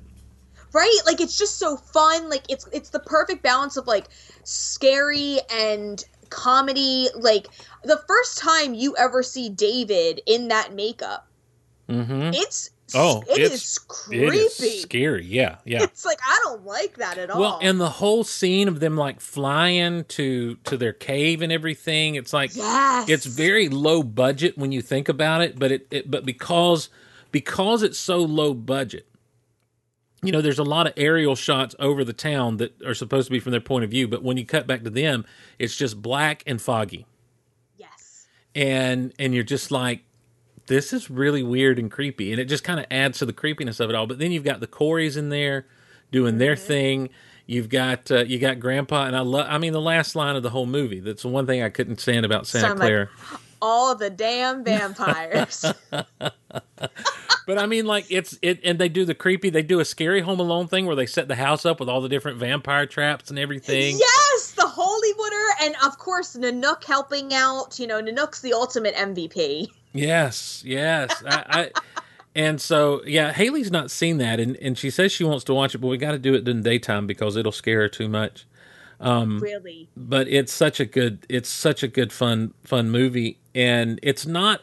It is creepy, and there are some jump scares. Dude, when they go to the lair to kill him, that whole scene. oh my god! Good night, bloodsucker. Yeah. That's not fun. And it just tiptoes that line so well. It's like the perfect 80s movie. And like I always say, like I am always going to prefer and be a fan of movies where vampires enjoy being vampires. Like I love Interview with the Vampire, but I love Interview with the Vampire because of Lestat. Like Lestat dancing around with a dead body. It's hilarious. Yeah.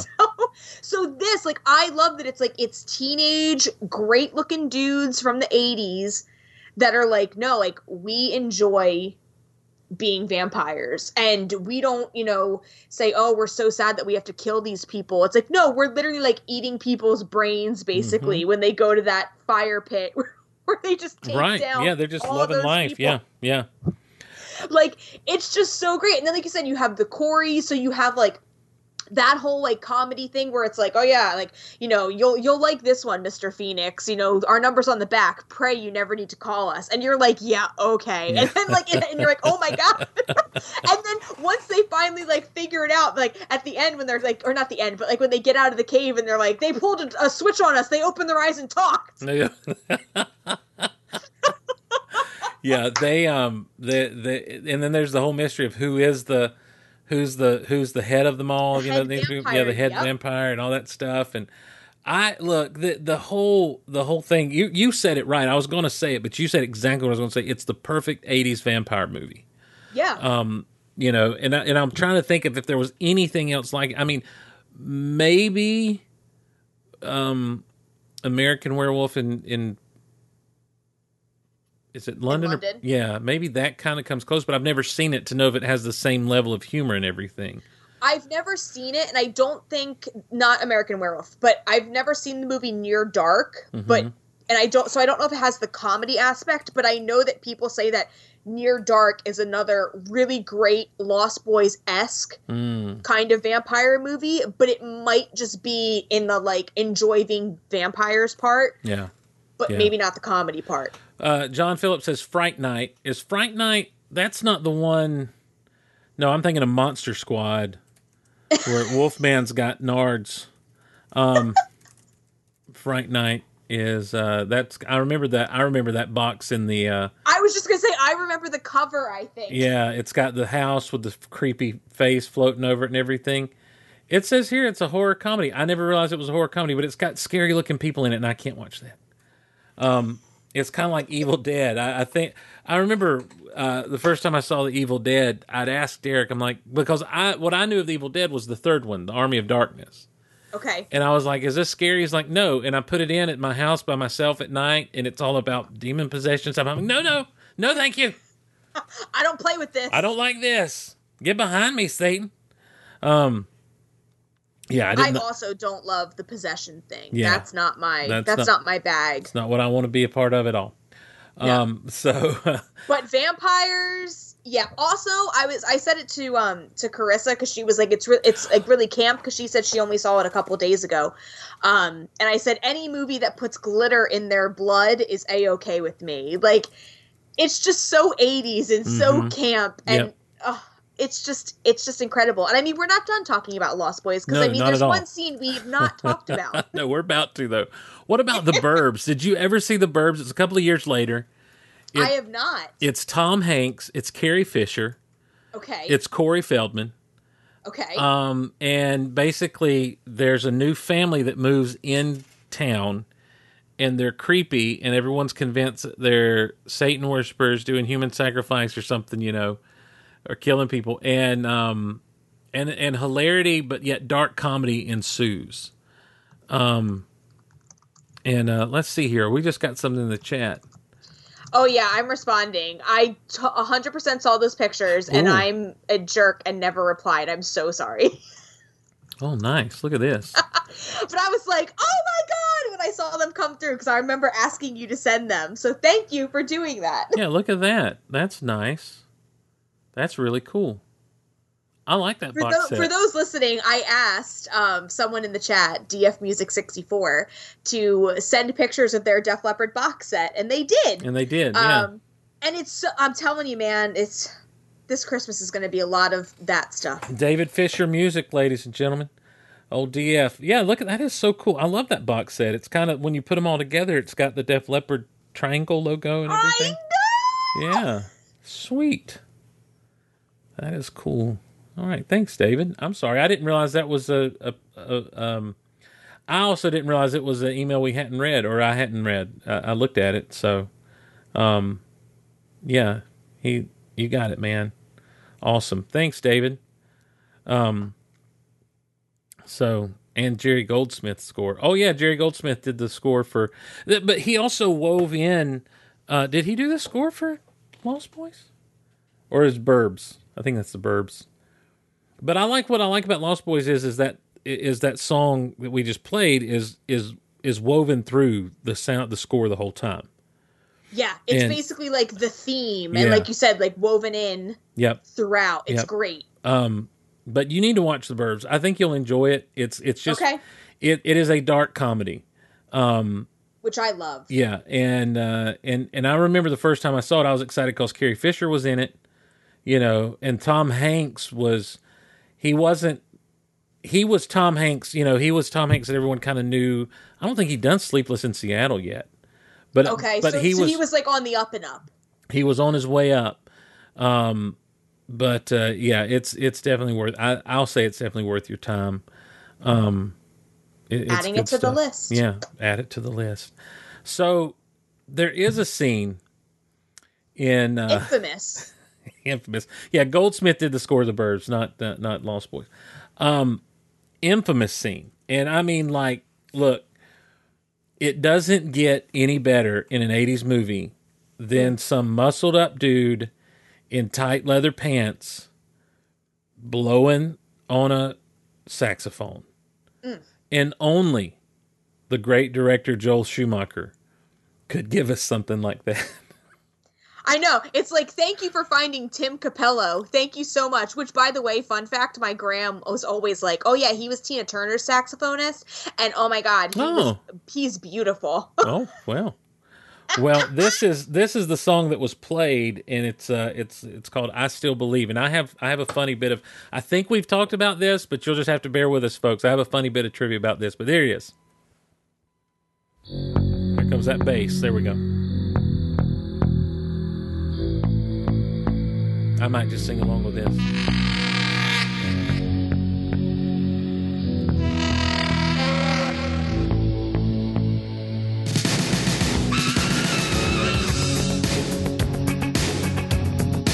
By the way, if you don't think the pumpkin-headed dancing man is going to this, you're wrong.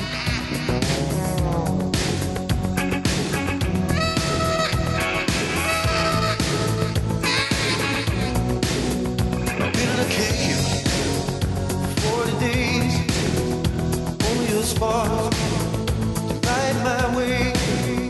Wanna give out, wanna give in. This is our crime. This is our sin, but I still believe through the pain, through the grief, through the light, through the storms, through the cries, through the wars. Oh, I still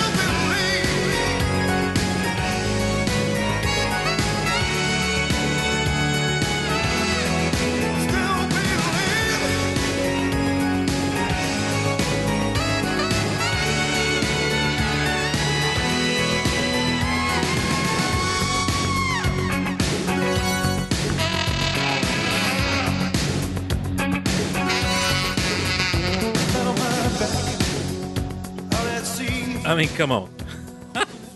It's incredible. And also, the Dancing Pumpkin Man was made to dance to that Yes, song. and he is busting it out. I'm telling you, I had to watch him twice. I had it where he was voguing to the beat of the drum. I couldn't handle it. I love it so much. Here's how I know we talked about this song, because I brought it up about, we were watching, Haley and I, we watched it was a little mini series about the Waco situation back in the early mid 90s. Okay. The Branch Davidians, David Koresh, all that stuff. And there's a moment when, they've got the spotlights on the compound and everything, and they're trying to flush them out, and they're, and so he just looks and tells and now they're running on generator power in the compound. And so he says, fire up the generators. We're going to give them a concert. And they get all the speakers they have and everything. And basically, for the show, this didn't happen in real life, but for the show, this is the song that he plays in the window. is I Still Believe. Still believe. You know, and you have to remember, this guy led a bunch of people to their deaths, regardless of the fact that it was ATF, FBI's fault. If he would have just sent them all out and turned himself in, none of this would have happened. Because you really start to sympathize for him, and he was a crackpot. But also, my introduction, as I remember it best, like I remember watching this movie as a 10, 11-year-old kid when we rented it one night with some of my big sister's friends. But I wasn't paying attention to the music so much. Okay. You know, if Corey Feldman and company weren't on screen fighting vampires, I'd kind of checked out a little bit. So my actual real first awareness of this song came from a guy named Russ Taff. Okay. Russ Taff, Kristin, is a Christian singer from he was originally in a Southern gospel style group called the Imperials. He later would sing with everyone's grandparents' favorite group, the Gaither Vocal Band. Okay. But somewhere in there, he did a little bit of contemporary Christian style music, and he covered this song. He covered I Still Believe. Wow. And so for some reason, I had an album by him that was like a best of album, and it was on there. I mean, there's that bass line. You recognize that little, yeah. Immediately. Yeah. But I'm going to tell you this. There ain't no, excuse me while I get super country here. Ain't no saxophone in his version. Yeah, you know what? Get out of my house. Like, why are you even attempting? Right. Right. Appreciate that you need a saxophone. Right. Appreciate that you love the Lord. Appreciate that you're doing it all for him, but you need a saxophone, son. Yeah. That's what this song is. Yeah, there are Christian saxophonists out there. So, but listen, that dude in those tight leather pants doing his thing on the saxophone in the movie itself is what everyone thinks of when they think the 80s. He embodies what people now look back over all these years and think about the 80s. And I would say probably if you were to say Lost Boys, if someone's seen that movie, it's like, what do you think of when you think of Lost Boys? It's like oiled up saxophone man. Yeah. Yeah, you know? He looked like, Kristin, he looked like he was about to put down the saxophone. That after that song was over, he was going to lay down the saxophone and go climb in the ring with Hulk Hogan. I know. He was beefy. He is beefy. But the people there at the beach are loving it, man. Out there on the boardwalk, they're jamming. Headbanging. Yeah. They're living their best life. They, you know what? Like, my favorite memory that's non-related to Lost Boys but involves I Still Believe is for the longest time when I would see The Darkness, they would end their show, they'd walk off stage, and the song that would play would be I've Had the Time of My Life from Dirty Dancing. Mm-hmm. Well, I saw them at the Stone Pony, and as, like, everybody's filing out, what do I hear? The iconic epic bass of I Still Believe, and they played I Still Believe. Nice. And I'm so upset that I don't go to New York for shows because they brought out Tim Capello in New York City to do I Still Believe with them. Wow. So they're not just playing it over the speakers, they're actually covering the song. Well, when they played it in Asbury Park, they just played it like as everybody was filing out over the speakers. Okay, gotcha. But in New York City, when Tim Capello came out, they played it. See, here's the thing. I'll take a cover of I Still Believe any day just to hear it, just to hear how other people do it. Because I feel like that's got to be a fun song that people would cover. Like, you just got to get into it because, like, it's one of those, like, it's so cheesy, it's incredible. Mm-hmm. Like, people kind of, I don't know, sometimes people bash the cheese a little bit, and it's like, no, like, we want the cheesiness. That's what makes this so great. And, like, let's be real, if you have never, like, on a fall night, like a fall evening, if you've never gotten in your car and just cranked I Still Believe with the windows down, like, y'all are missing out. Yeah. You got a few more days to get on that. Yep, that's a true story. That is a true story. Let me see what's going on here. I'm looking at videos right now, and I'm seeing him. He's still kind of beefy in 2019. Dude, yeah, and he does like conventions and stuff, like with the horror conventions, and he'll meet people. I'm like, this is like so crazy. I'm pretty sure he has a cameo. In where? You know the app Cameo? Oh, yeah, okay. I was like, a cameo in what, Kristin? Yeah, I'm pretty sure he's on Cameo, and you could get him to, you know, tell you that he still believes or something. All right. No, that's kids doing it. I don't want to hear kids do it, to be honest with you. I don't want to hear kids do anything. This is Chris Dimepog Jones from 6 years ago on YouTube doing a cover of this, a metal cover, he says, of I Still Believe.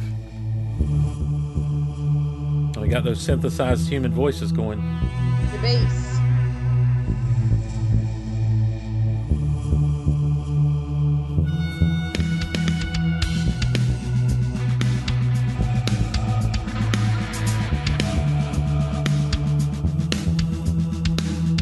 That's a bad mix there, Chris Dimepog Jones. Yeah. You got your bass up too much. You're not bringing your guitar in enough.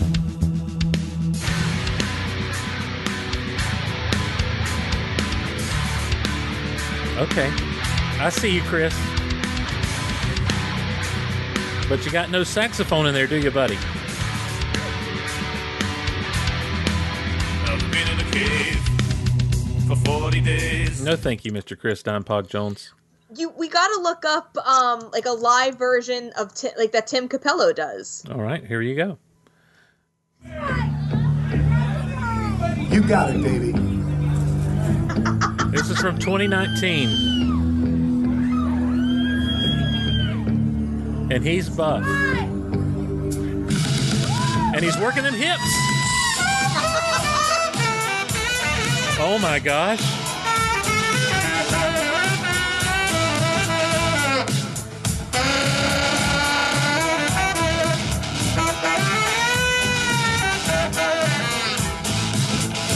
In a cave for 40 days, only a spot to lay in my way. Now it's just him. Everything is on tracks that he's singing right now, except for his saxophone. This is our crime, this is our sin, but I still believe. Come on now, I still believe. Sing it with He's got chains around his neck, pain. and I don't mean like gold chains. I mean like chains like he used to pull a truck. And through the storms, through the cries, and through the wars. Come on now. Oh, I still believe.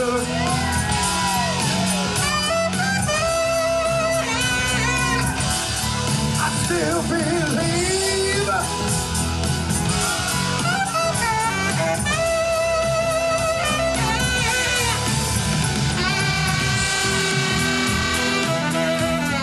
I mean, Kristin, he's basically in downtown Disney or somewhere, like in a little like live music bar playing, and it's every and he's got chains around his wrist, chains around his neck, and the minute he puts the sax up to his lips to play, the hips start thrusting.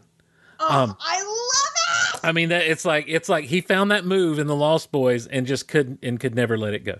He's like, this is what it is. I mean, you're welcome. That's what we're all there for. Right, See Tim Capello. right.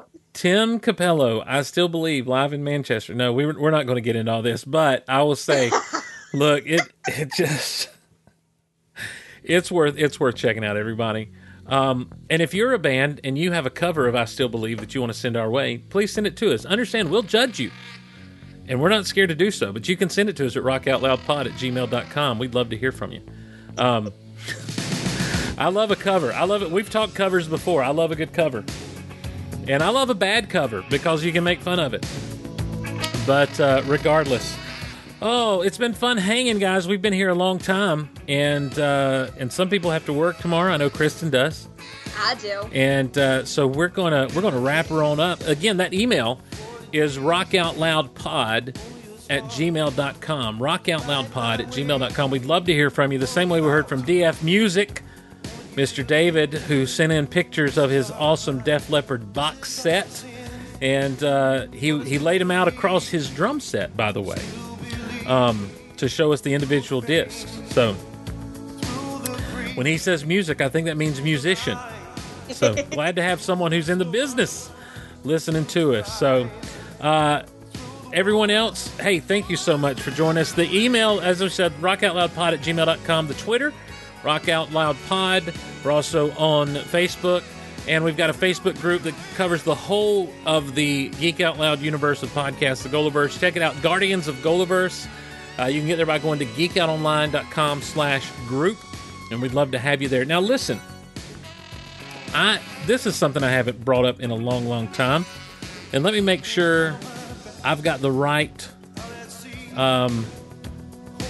URL here while we're talking about stuff.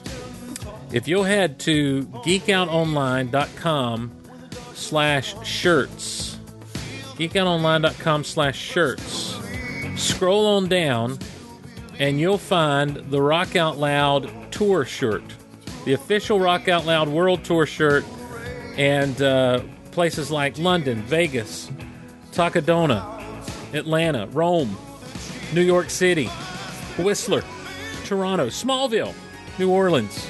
All kinds of good things in there. So check it out. It's the Rock Out Loud Tour shirt at geekoutonline.com/shirts. And there are other shirts there as well. Geek Out Loud shirts. Mark Out Loud merch is there. All kinds of fun stuff. Check it out. And we invite you to do so. If you're able to help this show out and the whole Golaverse out, if you're in a position to do so directly, it's at patreon.com/geekoutloud. Thank you guys so much for joining us, hanging out with us. It's been a good time. Kristin, to have not prepared, I think we did a pretty good job. We always have fun, always love doing this. And you know what? Sometimes it's good to just do a good old hangout. I agree 100%. So, until next time, I'm Steve. I'm Kristin. Rock on, everybody. Rock on, guys. Bye.